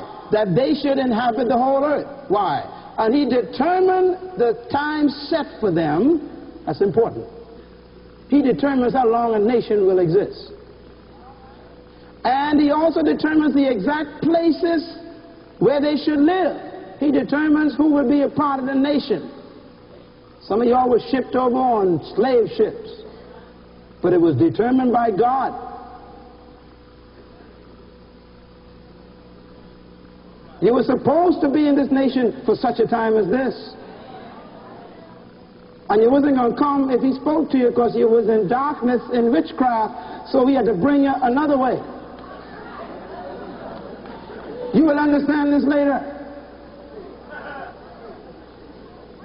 Verse 27, God did what? He created the nations and put the people in certain places and certain times. Why? He did this purpose where they should live. He did this so that men would seek him and perhaps reach out for him. God created nations so that those nations could bring other people to him. That's it. Every nation God raised up is for the purpose of bringing people to God. The minute that nation starts doing the opposite, the nation starts to die. I told my prime minister, the president of my country, the other day, I said, sir, we got a problem. We're not fulfilling our purpose. And it frightens me. To find Egypt today, you got to use a broom and a little spade. To find Rome today, you got to use a little airbrush to dig her up.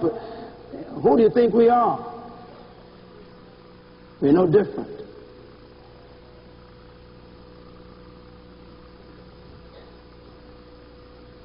What's the purpose for a people? God does have purposes for peoples. Stay with me now. I'm coming to the meat. Everything has a purpose. All through scriptures, God says he formed a people for a reason. You ever seen that? Every people he has is for a reason. For what purpose did God form a people? I struggled with this for years. What is the purpose for this people? Now I need grace to explain to you what he showed me is the purpose for this people here tonight. May the Holy Spirit protect you from misconception and misperception, and protect you from misunderstanding.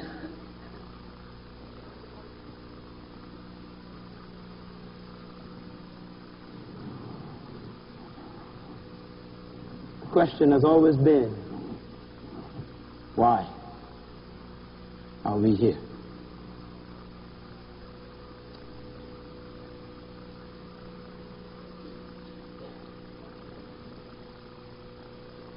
Something wonderful is happening all over the world.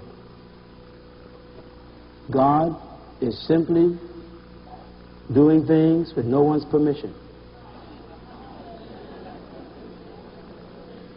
God is changing everything without anyone's consent. The season has come. The time has come. The world has 5 billion people on it. 80% of them are non-white. 3.5 billion of those live in the third world. They are either Muslim, Buddhist, or Hindu, or animists, spirit worshippers, ancestral worship.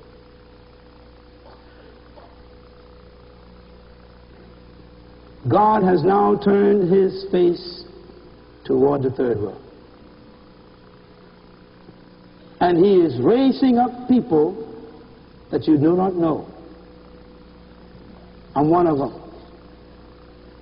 Wrong color, wrong height, wrong location. But it's time.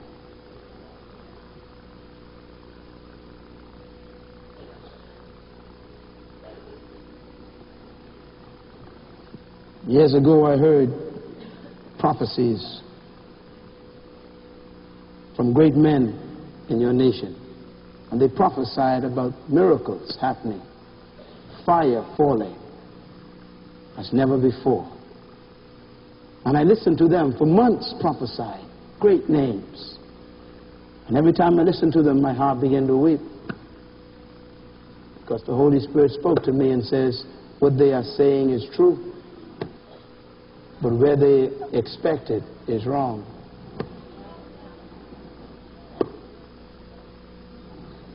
He said, I will send tremendous miracles like never before, but they will be used not to entertain Christian babies, but they will be used to bring a Muslim and a Hindu and a Buddhist to God, because that's what they need, a demonstration of fire. A pagan does not need a conference. A pagan cannot be warned with a seminar. They need to see the power of God.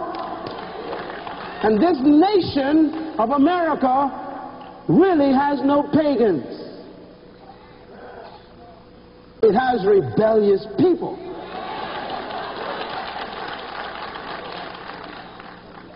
A pagan is one who is lost in his ignorance because he never saw the truth.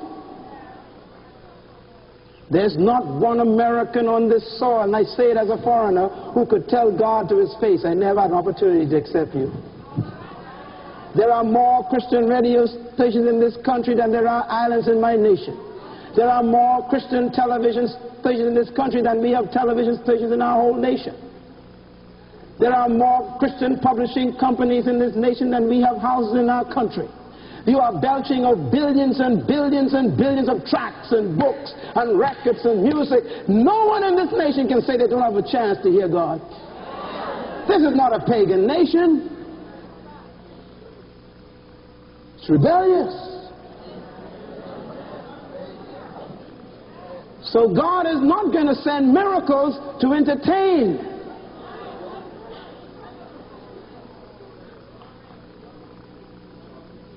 The miracles are for us. Where the Buddhist needs to see the fire from heaven. Where the Muslim needs to see the fire from heaven. Where the animist needs to see the miracles of God and fall on his knees and say, your God is the Lord. And that's exactly what's happening. We are seeing miracles that you wouldn't even want to print because people won't believe them.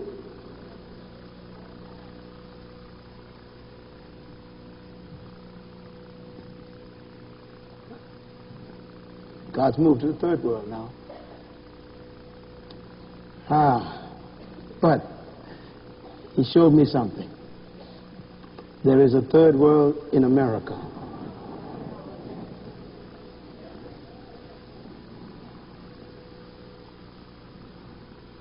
They're in this room.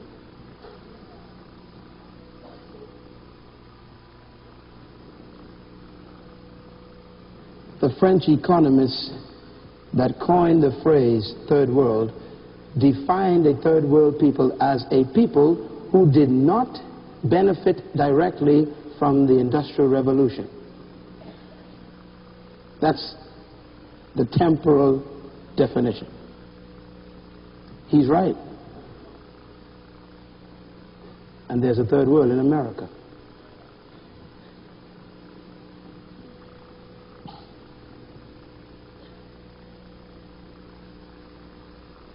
It's their time now.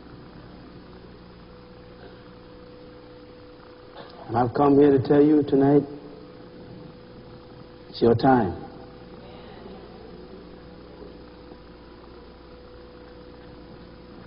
But the question is, what is your purpose, Carlton? Is it to have nice meetings? What is your purpose? Only the manufacturer knows the purpose for a product. So I want us to spend the last few moments finding out what the manufacturer says about the third world in America.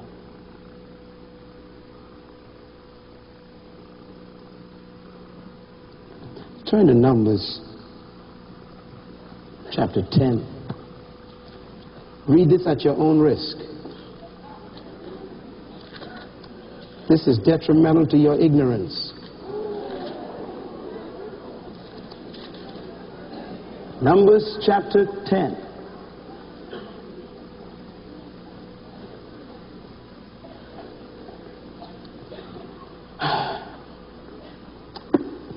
Please don't miss this. Now, if you don't know the purpose for a thing, you will what? Abuse it.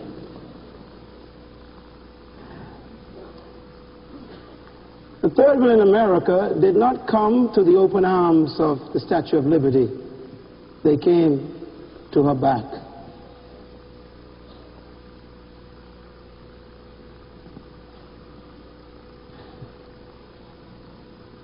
Hello? They were not invited, they were bought.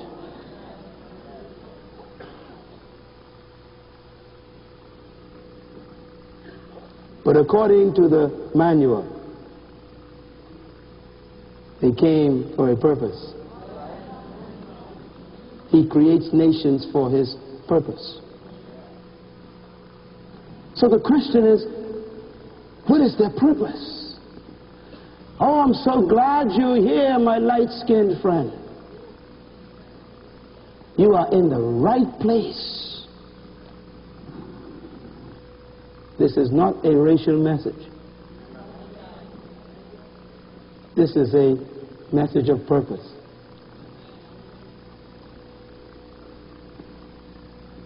The third world man in America has been groping to find his purpose for hundreds of years. His identity was stripped. His reason for being was drowned. And so he danced to preoccupy his time. He knew exactly where he was, but didn't know why. According to the manual, I will give you what I am convinced about is a glimpse into his purpose. Numbers chapter 10. Now to read this, you've got to really take a deep breath. This is awesome stuff. Moses, look at me a minute. Let's get the context. Moses was called of God, true? Anointed of God to bring the people out, true? He was given personal instructions, true? I mean, this man saw the glory of God on the bush, true? I mean, he had personal encounter with God, true? I mean, he heard the voice, didn't he? This guy was in charge.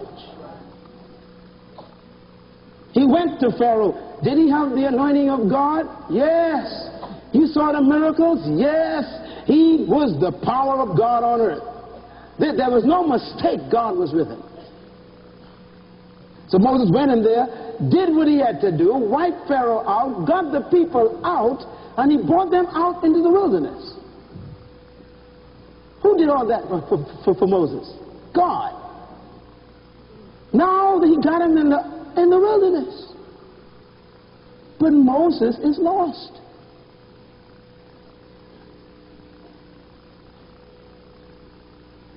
Don't know his way through the wilderness. God told them exactly where they were going.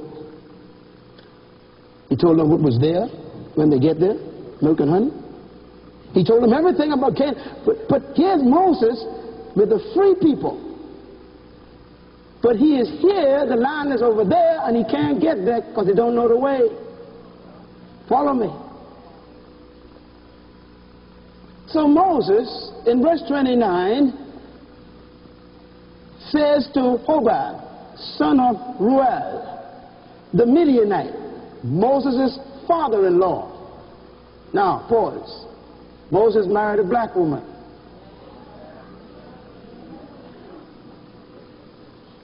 True? By the way, God must have agreed with it because he never had an argument with him. And God used Moses more after he married a black woman than before he did. Come on, sit up straight now. God ain't had no problem with mixed marriages.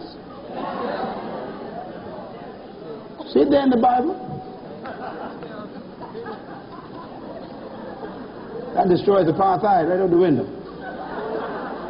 Turn over the page for 1 second, chapter 12, please. Verse 1, Miriam and Aaron began to talk against Moses because of his Cushite wife, for he had married a black woman from Africa. Turn back, please, chapter 10. Who had a problem with it? His sister and his brother, but not God.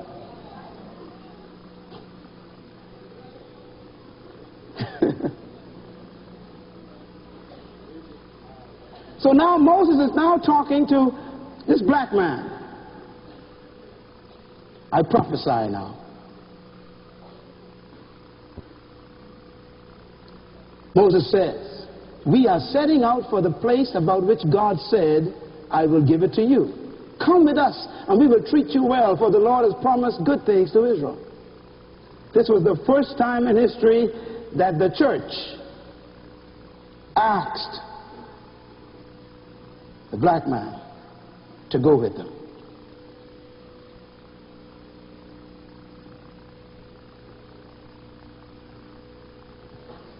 Answer. He answered, no.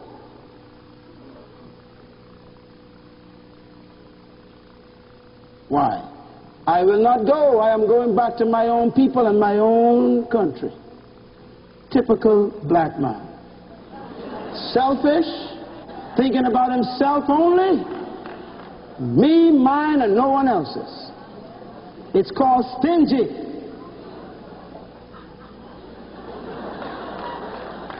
Way back there, thinking about himself. This is really not funny. You got to hear the Spirit talk to you tonight. Because the next words that come from Moses' lips to me reveals the purpose for the dark-skinned man. Moses said to him, please, wait a minute, man. You got to understand this. Moses was with God. He saw the bush burn. He had the plagues on Israel. He had the power of God with him. How come Moses is begging this guy just to cross a little piece of land? Let me tell you why. Because God's purposes will never change. No matter what you want to do, if you need me, God will not use a substitute. Some of y'all ain't going to get this. The purpose for that man. Let me show you the purpose for the black man. Listen to me, you folks who ain't too black. Moses said, please do not leave us. Why? Because you know the way through the rough desert, and you can be our eyes.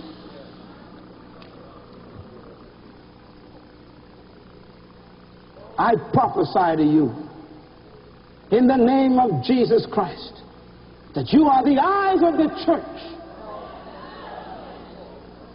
and you still are.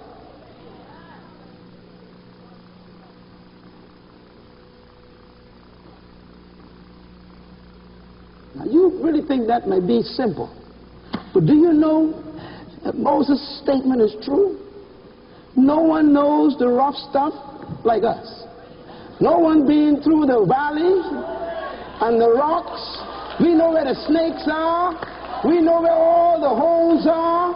We know tough times. And Moses says, you know the way through the mess. No one can take it like you. If you don't take us, we can't go. And it's still true. Secondly, he says, you are our eyes.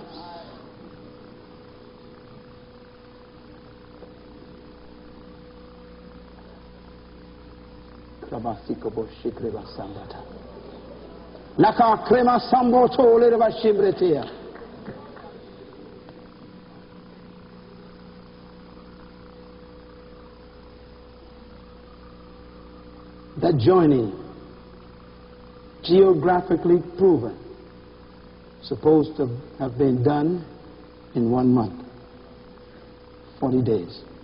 It took them 40 years because the black man said no. 40 years is the number of a generation. That means when the black man said no the first time, the church was lost, wandering around in the desert of life, couldn't find their way, and they all died.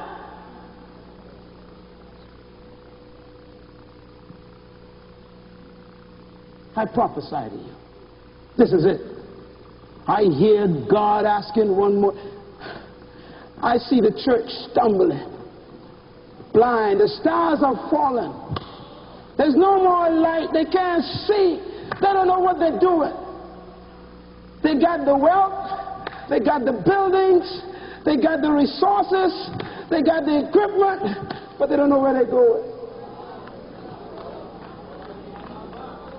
Can't you see the times? Can't you read the signs?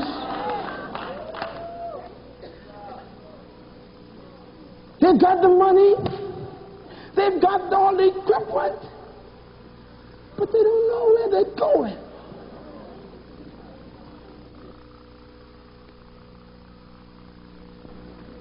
I prophesy that God is now moving and calling the man one more time. Every time he shows up, it's because God can't see.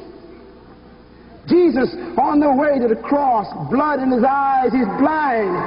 And guess who shows up? The eyes shows up. And the eyes took the cross. He says, I know the way to Calvary. And he stumbled all the way to Calvary. Whenever the church is lost, God looks for the eyes, and it's always a black man. Where was Peter when Jesus was blind?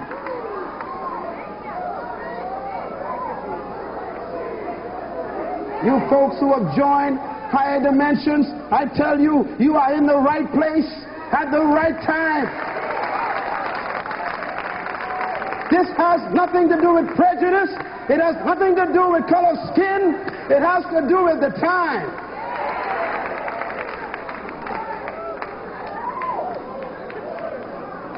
I prophesy that if you say no this time, you are going to cause the church to wander for 40 more years.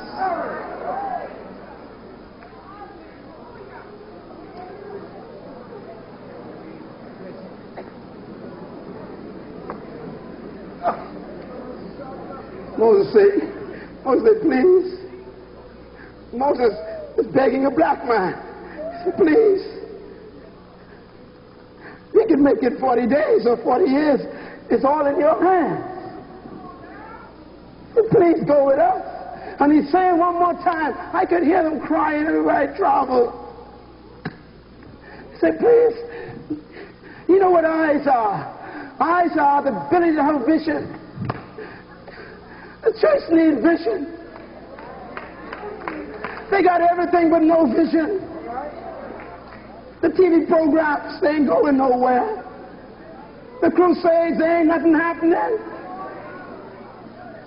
The gospel music, just noise.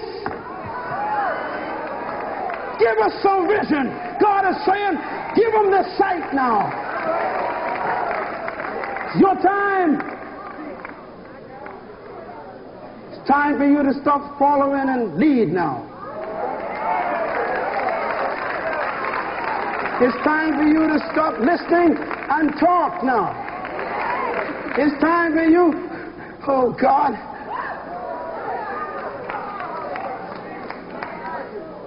stop borrowing and start lending now. Stop receiving, start giving now. It's your time.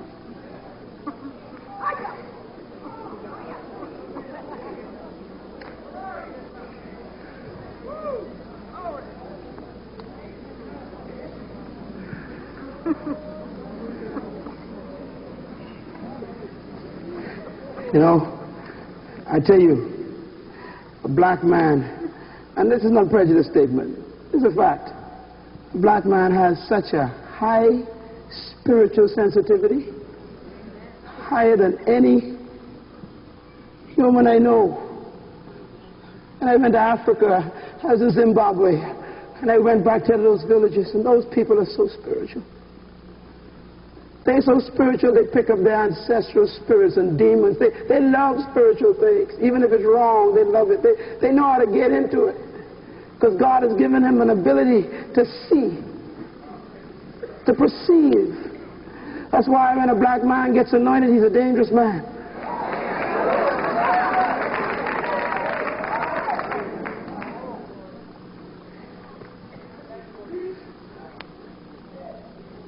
Don't you know that the Garden of Eden was in Africa? The Pishon River and the Euphrates River, the African River.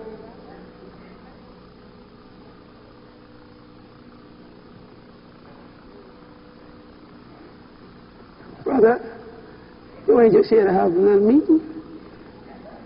God's called this thing.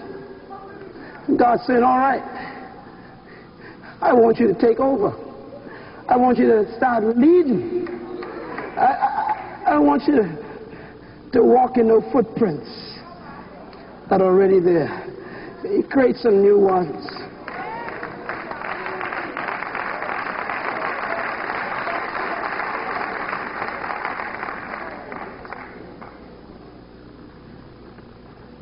I want to close with a scripture.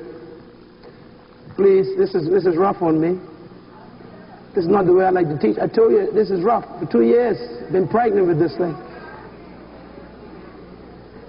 My people are free.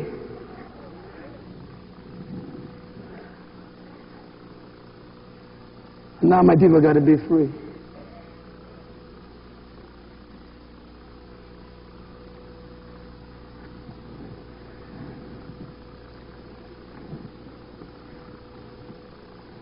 Dr. Oral Roberts might be listening to this tape. He was just with me 3 days ago in my home. Came down to my country just to see what I was doing, because he heard so much. Walked into the ministry, looked at me, and he said, my God, I could die now.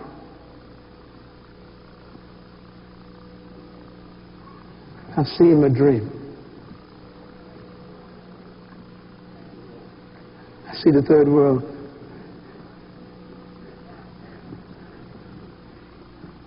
You know, my people, it's not a rich country, all black. We're building a $2.8 million building. We're reaching 11 million people a day. We've been around for just over 6 years. We're in 26 countries, and I haven't even started yet.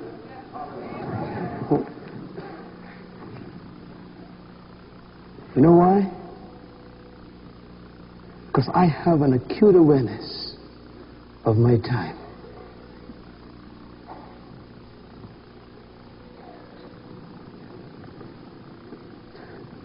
Now God's asking the question one more time in this generation. You've come from all over the United States. You caught buses and planes and drove together and carpooled. You didn't come here to hear some good message by some fiery preacher. God brought you here to kiss destiny. God brought you here to go back home and start making some plans. I charge you, Carlton. This time,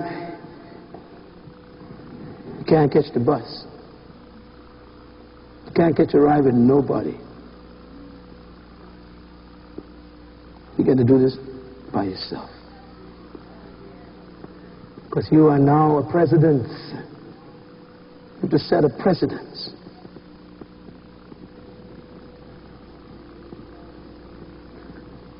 God gave you these men. You see what color they are? That's not funny.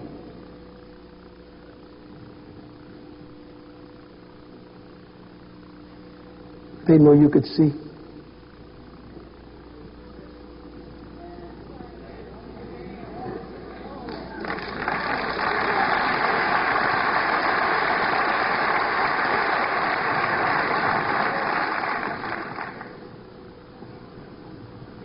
The last 20 years in America, I watched the church grow.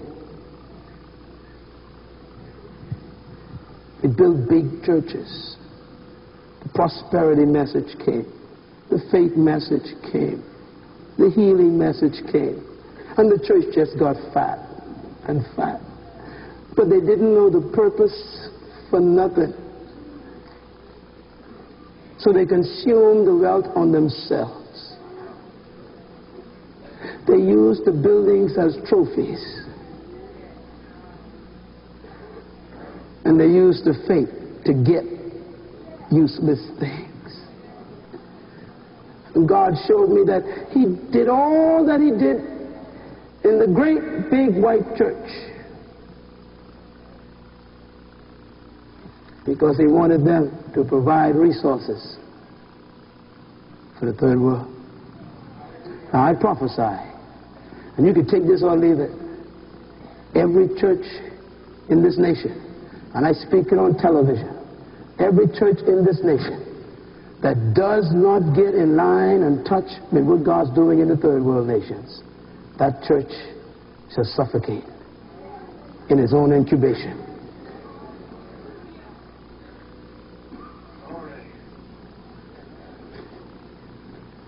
There's a third world in America.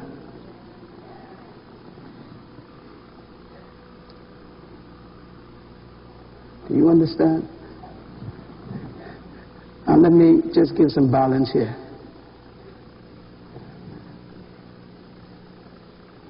If you don't know the purpose for something, you'll abuse it. They didn't know the purpose for me.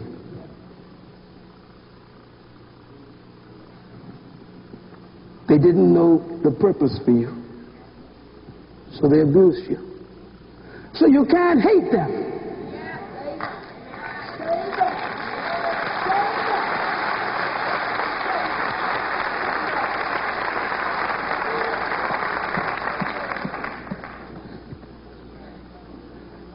So I'm here to talk to both of you. No one can do without the other.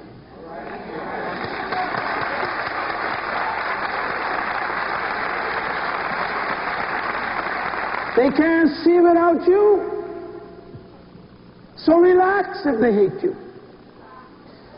Be cool if they close the doors. Don't get uptight if they turn their backs. They're blind.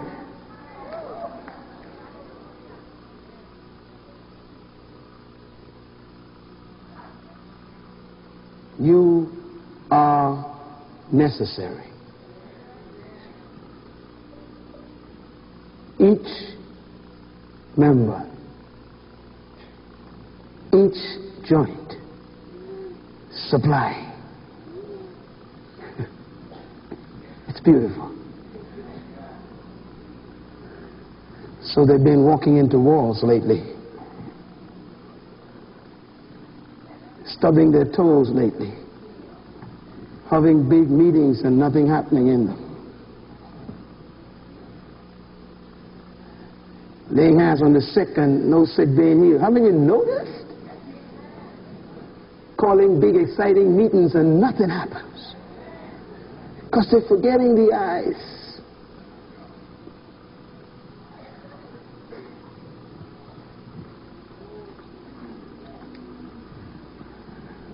But not all of them. Some of them see.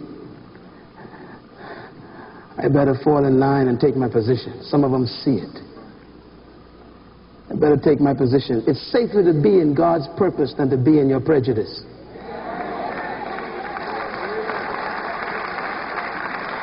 You look beautiful.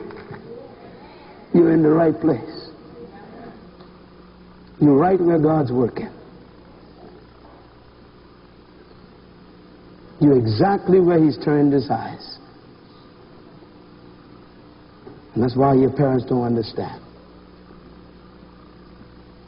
And your cousins don't understand. Neither did Aaron's, and neither did Miriam's. But you're in the right place. Stay where you planted.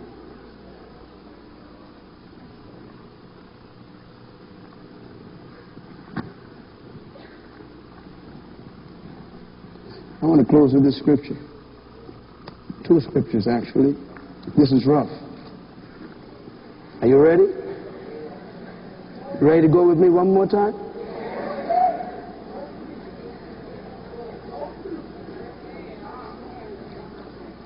I want you to turn to the book of Psalm 68.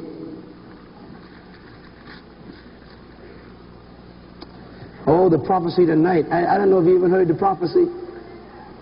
This man knew nothing about what I was going to teach on. He doesn't know what I was pregnant with. And the man said, this is the night for Cushite. You didn't hear the prophecy. He says, and I brought you here for destiny. He and I never met before. Never. First time we ever met.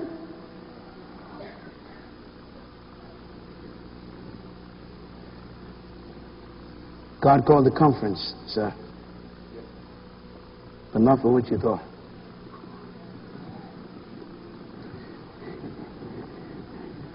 You're in the middle of something big, boy. Big. It's touching Africa and Asia and Jamaica and India. Folks from Mexico, they're third world people. They're not here by mistake. She didn't fly up here because he said her to come. It was following instructions, brother.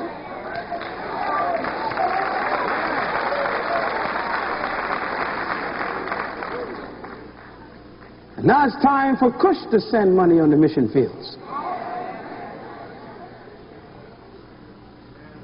Because she's been receiving handouts too many times. Receivers now have to give. Psalm 68, if you will.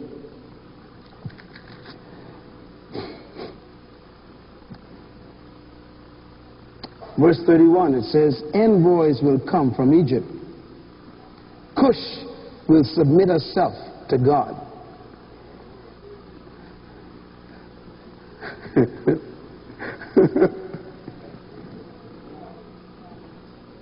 David says, David is a politician. He ain't a priest. He's a king. But he saw something. He said, I can't explain this. He said, but I see Cush who worship demons. He says, I see Cush in envoys. That means in large groups coming to worship God. It's a prophecy. Was this fulfilled? Turn to Isaiah chapter 11. What you're about to read will be detrimental to your history.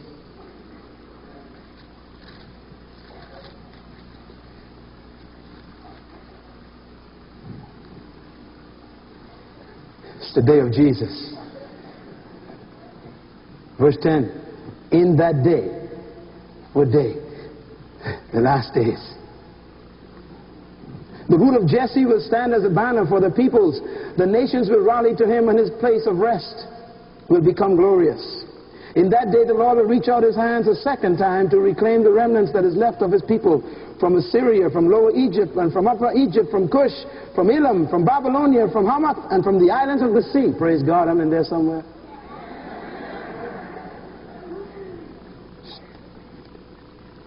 Turn over to chapter 18 of Isaiah. Isaiah was a serious prophet. Isaiah saw stuff that we still don't understand. Isaiah says, if I tell you what I see, you ain't going to believe my report. Verse 7, at that time, same time again, in that day, at that time, gifts will be brought to the Almighty God from a people tall and smooth-skinned. Now you got to figure out, you got to go study who they are. The Hebrew word is amazing. It means dark skin. A people who are tall and smooth-skinned, from a people fed far and wide, an aggressive nation of strange speech, whose land is divided by rivers. You know what that's referring to? Euphrates.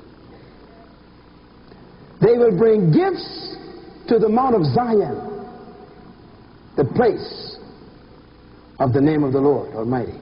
Now you got to understand that was prophesied by Isaiah. You got to go back there thousands of years and put yourself in the context. It doesn't make sense to Isaiah. The Egyptians, they worship the sun. They worship the snake. They worship the moon. They don't worship God. He says, but I see them coming. He's prophesying. And they're going to come and bring gifts to God. They're going to come to Zion. They can come to the church.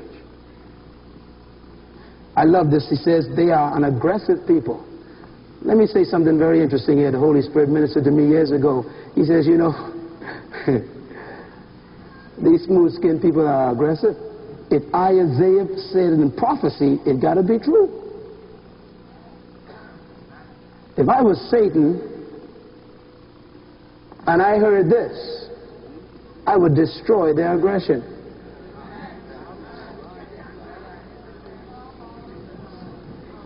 He's done a good job.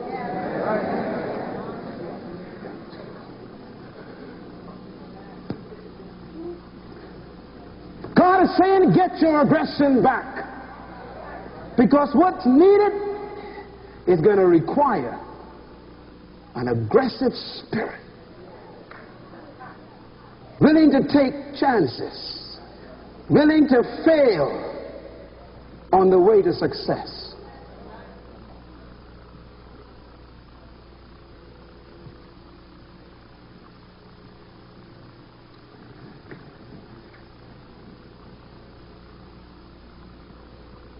Isaiah still prophesies, but he still don't understand what he prophesied.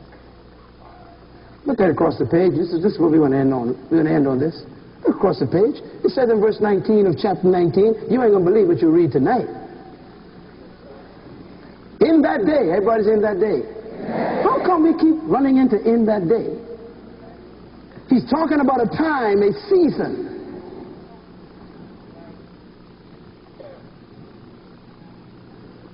In that day, there will be an altar to the Lord in the heart of Egypt. That doesn't make sense. Because he living at a time where there is no worship of God in Africa. Isaiah says, I see it. As sure as I live, there's going to be an altar unto Jehovah in the heart of the black man.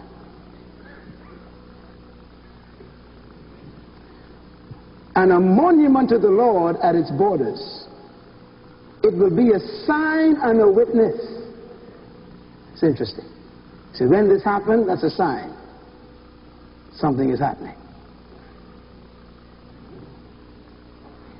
To the Lord Almighty in the land of Egypt. When they cry out to the Lord because of their what? Oppressors. Now don't miss this now.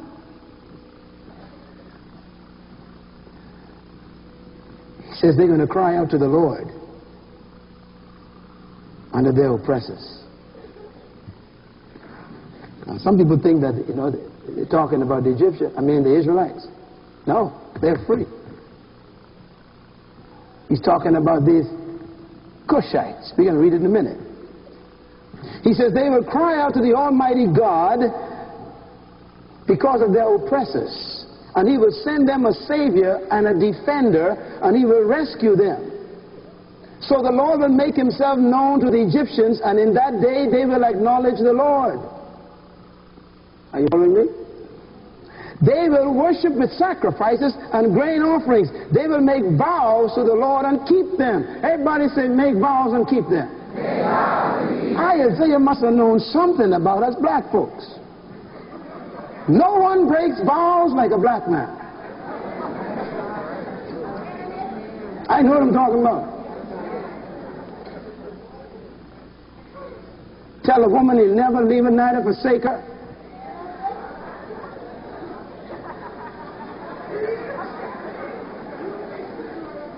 Break vows.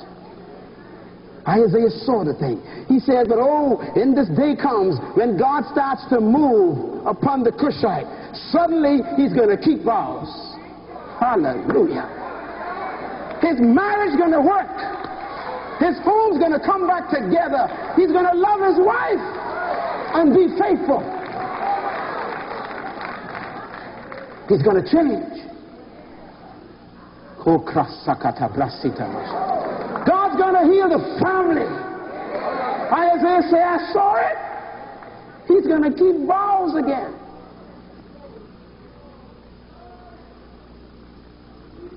He's going to be able to go into business with his brother and stay in business with his brother.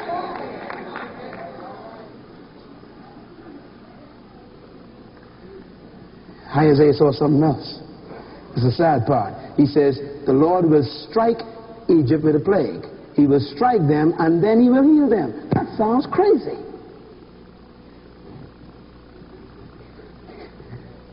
Isaiah prophesied. He's going to strike her with a plague, and then he will heal her. He will strike her, then he will heal her. It doesn't make sense. That means he'll do something, then he'll undo it. Read on. He will strike them and heal them. They will turn to the Lord after that, and he will respond to their pleas and heal them.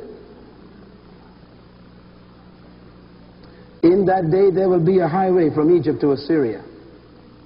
Ladies and gentlemen, you got to understand this is a strange prophecy. Everything usually went from Assyria to Egypt. Some of y'all ain't going to get this till I leave. I know it. Highways in the Old Testament usually represent symbolically of messengers. Travelers. Traveling with message. He says the day will come when there will be messengers coming from Egypt.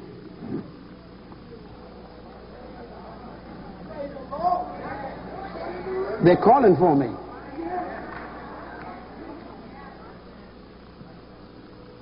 Some of y'all ain't going to get this. Could you believe Revelation is coming from Egypt? Yeah. You mean they got something to offer? Yes.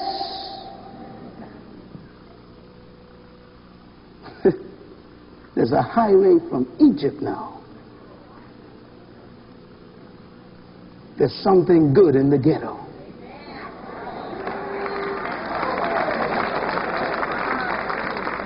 God's raising up some great young men and women in the ghetto. You just haven't met them yet. Thousands of them. It's just time.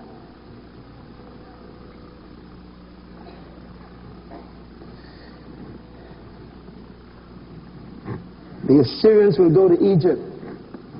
Why this prophecy? The guy's prophesying. That's not just a story, he's prophesying. The Assyrians were well off. They're going to go to Egypt. Egypt will have something to offer now.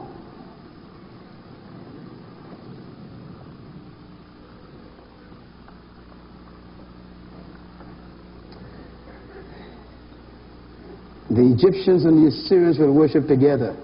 Lift your hands and just wave before the Lord. You see the prophecy? See the Egyptians and the Assyrians? It's happening. See?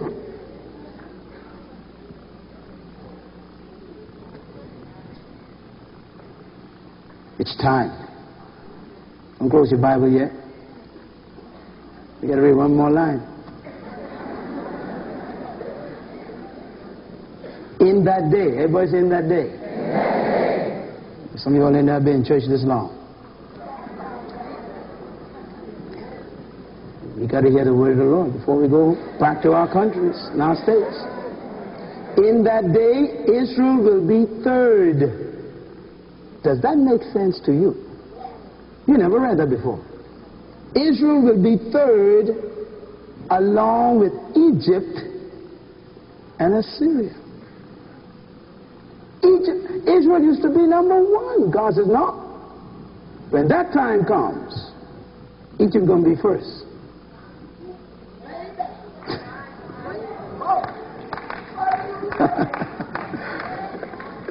The last shall be first, even over the chosen.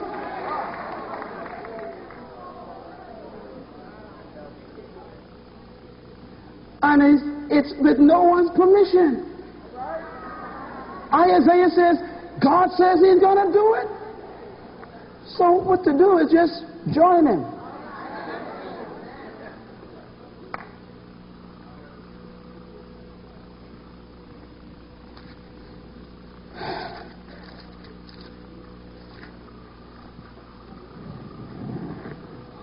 Oh, Lord. Carlton, read this with me, please. Isaiah chapter 45. And now we're going to pray. Do you know, are you aware that I used to hate the fact that they brought me over on ships and dumped me on the islands, and I worked the cane fields. Do you know I used to despise that? And I thought God did me a terrible injustice. But I didn't know it was prophesied. Isaiah chapter 45, verse 14. This is what the Lord says. Who's saying this? The Lord. The products of Egypt. Guess who that is? He didn't say Egypt, but the products of it. Offspring. That's you. He said the products of Egypt and the merchandise of Cush. It's the children of slaves. He says, and those tall Sabians, there's those tall, dark-skinned fellas show up again. Isaiah says, I see something. They will come over to you and will be yours. They will trudge behind you coming over in chains. Sweetheart, this ain't no time not to read your Bible. I'm going to read it again. The products of Egypt and the merchandise of Cush. They will come over behind you, trudging behind you, coming over to you in chains. That sounds negative. But read the next line. They will bow down before you and plead with you, saying, surely God is with you, and there is no other. There is no other God. Let me tell you what Isaiah saw. Isaiah saw the only way God could get them to meet him is to tear them away from ancestral worship and demon worship.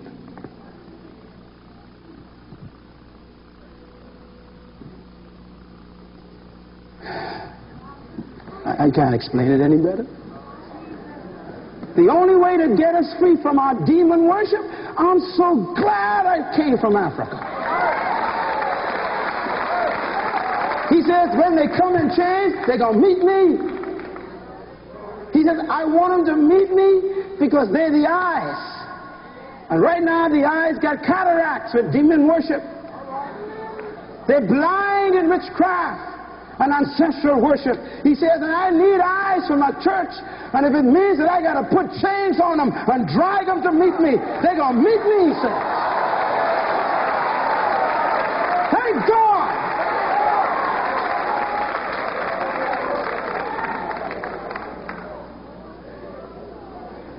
You know, God showed me, brother. He said, my son, who says that you would not still have been worshiping evil spirits if you didn't come over?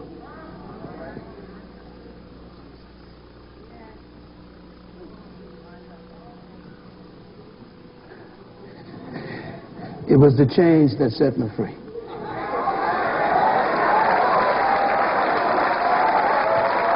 Stand up on your feet. Worship the Lord. Lift your hands, worship the Lord. Assyria and Egypt, lift up your hands. Oh, just thank him for setting you free today. You are the eyes, and the Church of America needs you. The Church of America needs you. They can't do it without you. You got something that they need, and they got something you need. Everybody needs each other. Come on, lift your hands and accept your position.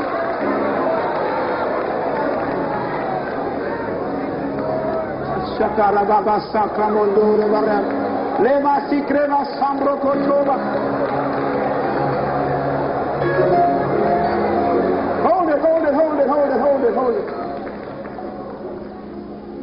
Isaiah said, remain standing. Isaiah said, when Cush shall lift her hands up toward the Lord, then the Lord will deliver her.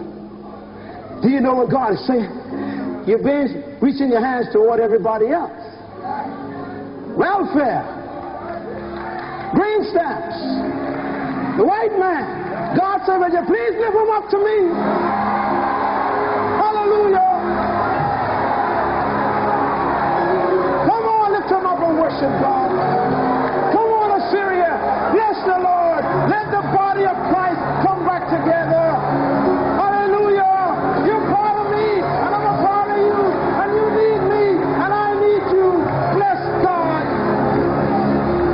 Oh, hallelujah. Come on, worship the Lord. Come on, worship the Lord. Cry out to God. Lift your hands up, push. Lift your hands up to God. He's your provider. He's your redeemer.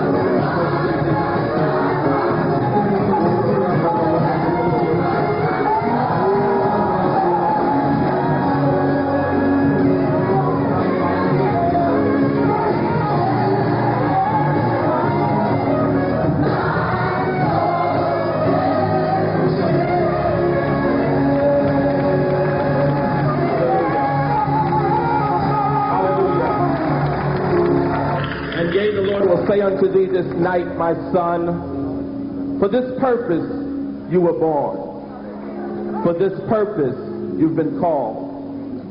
For this reason I've brought thee unto this city, saith thy God. For even when one of my manservants in the beginning of time, the beginning of this decade, came forth with the song, yes, it was a prophetic call unto a people to come forth into their place. Yea, I've raised thee up, saith thy God, to carry that tune even into this generation. I've brought thee in an area where man said you should have not made it. I've raised thee up in circles that they said you ought not be. But for this purpose I've called thee, saith the Lord. And now you are coming into the place, and I bring thee now to the valley of dry bones, and I will cause you to prophesy and to bring forth this army, saith the Lord. For this night I've begun a healing, saith thy God. And that which you have toiled with, and that which you've wrestled with, and the discontent and the unrest that has been there, and the unfairness, but the Lord would say, it was the making of a general that I was bringing forth, saith the Lord. For I will not only do a work in thee, but I shall do a work in this fellowship.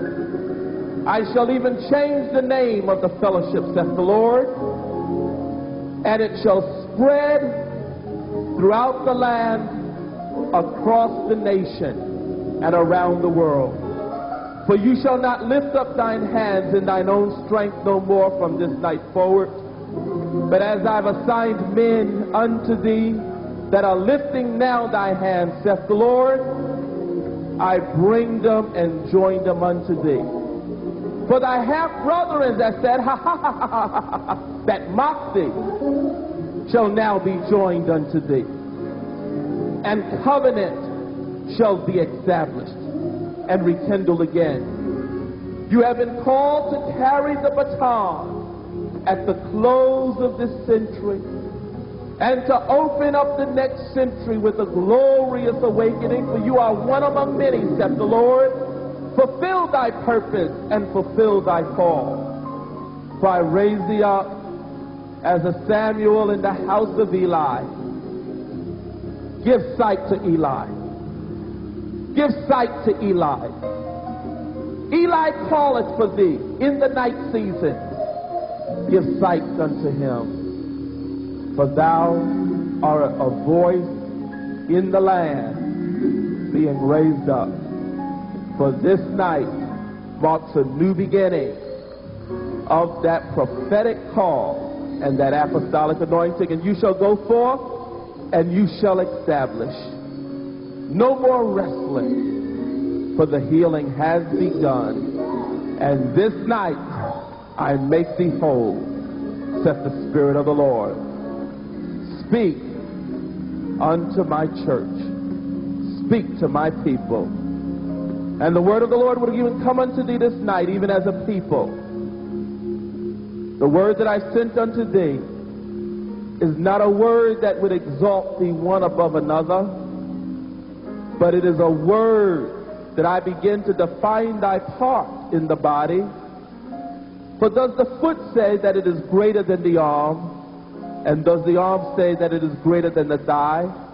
For each part has its distinction. And this night I revealed thy distinction unto thee. Humble thyself and watch me exalt thee. For if thou would rise up in a supremest attitude, you will move in the same spirit of your half-brothers. But I will say unto thee tonight, understand the word of the Lord. Move in the designed and designated part of the body that I've taught thee. For one is not greater than the other, but there's a distinction in part. And this night I identify thee for purpose in my kingdom, saith the Spirit of the living God. Hallelujah. Hallelujah. Hallelujah.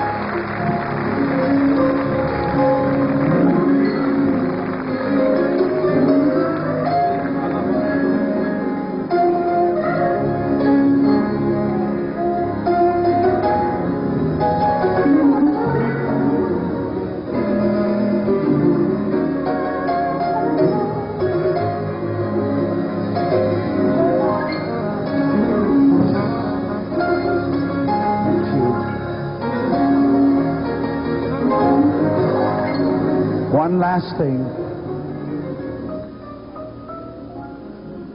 Please don't try to make commentary or explanation. Just be still and listen. The Holy Spirit will bring clarity to all of us. I must make this one statement and we'll all leave and I'll express myself tomorrow. Since 1972 of November, November of 1972, I have carried the essence of what was shared tonight, afraid to even address it, except little hints here and there for specific reasons. And I wanted Bishop E. DeHosa to speak tonight because he so much embraces the embodiment of the prophetic word that came forth tonight. I've been to him. And he just did not come. He just would not come. And I have such a healthy respect for him as a man of God. And when we found out he would not come, and he hears from God, he did not give me a reason why. He just did not come. Because Miles was to be here.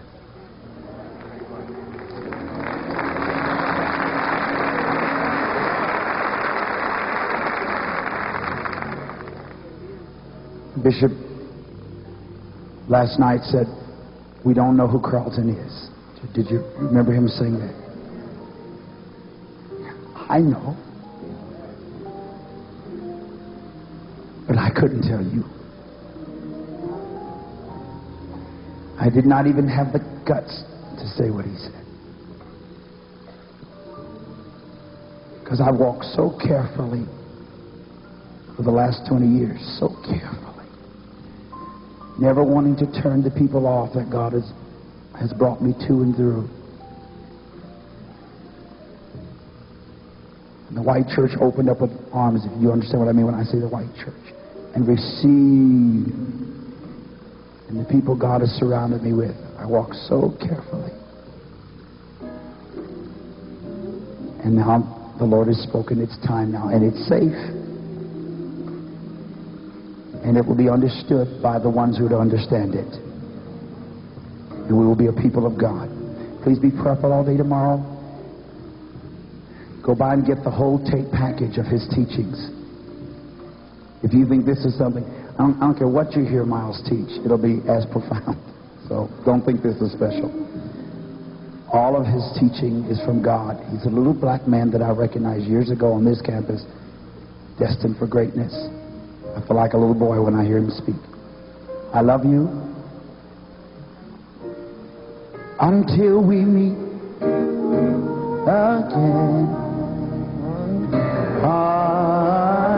Go in peace.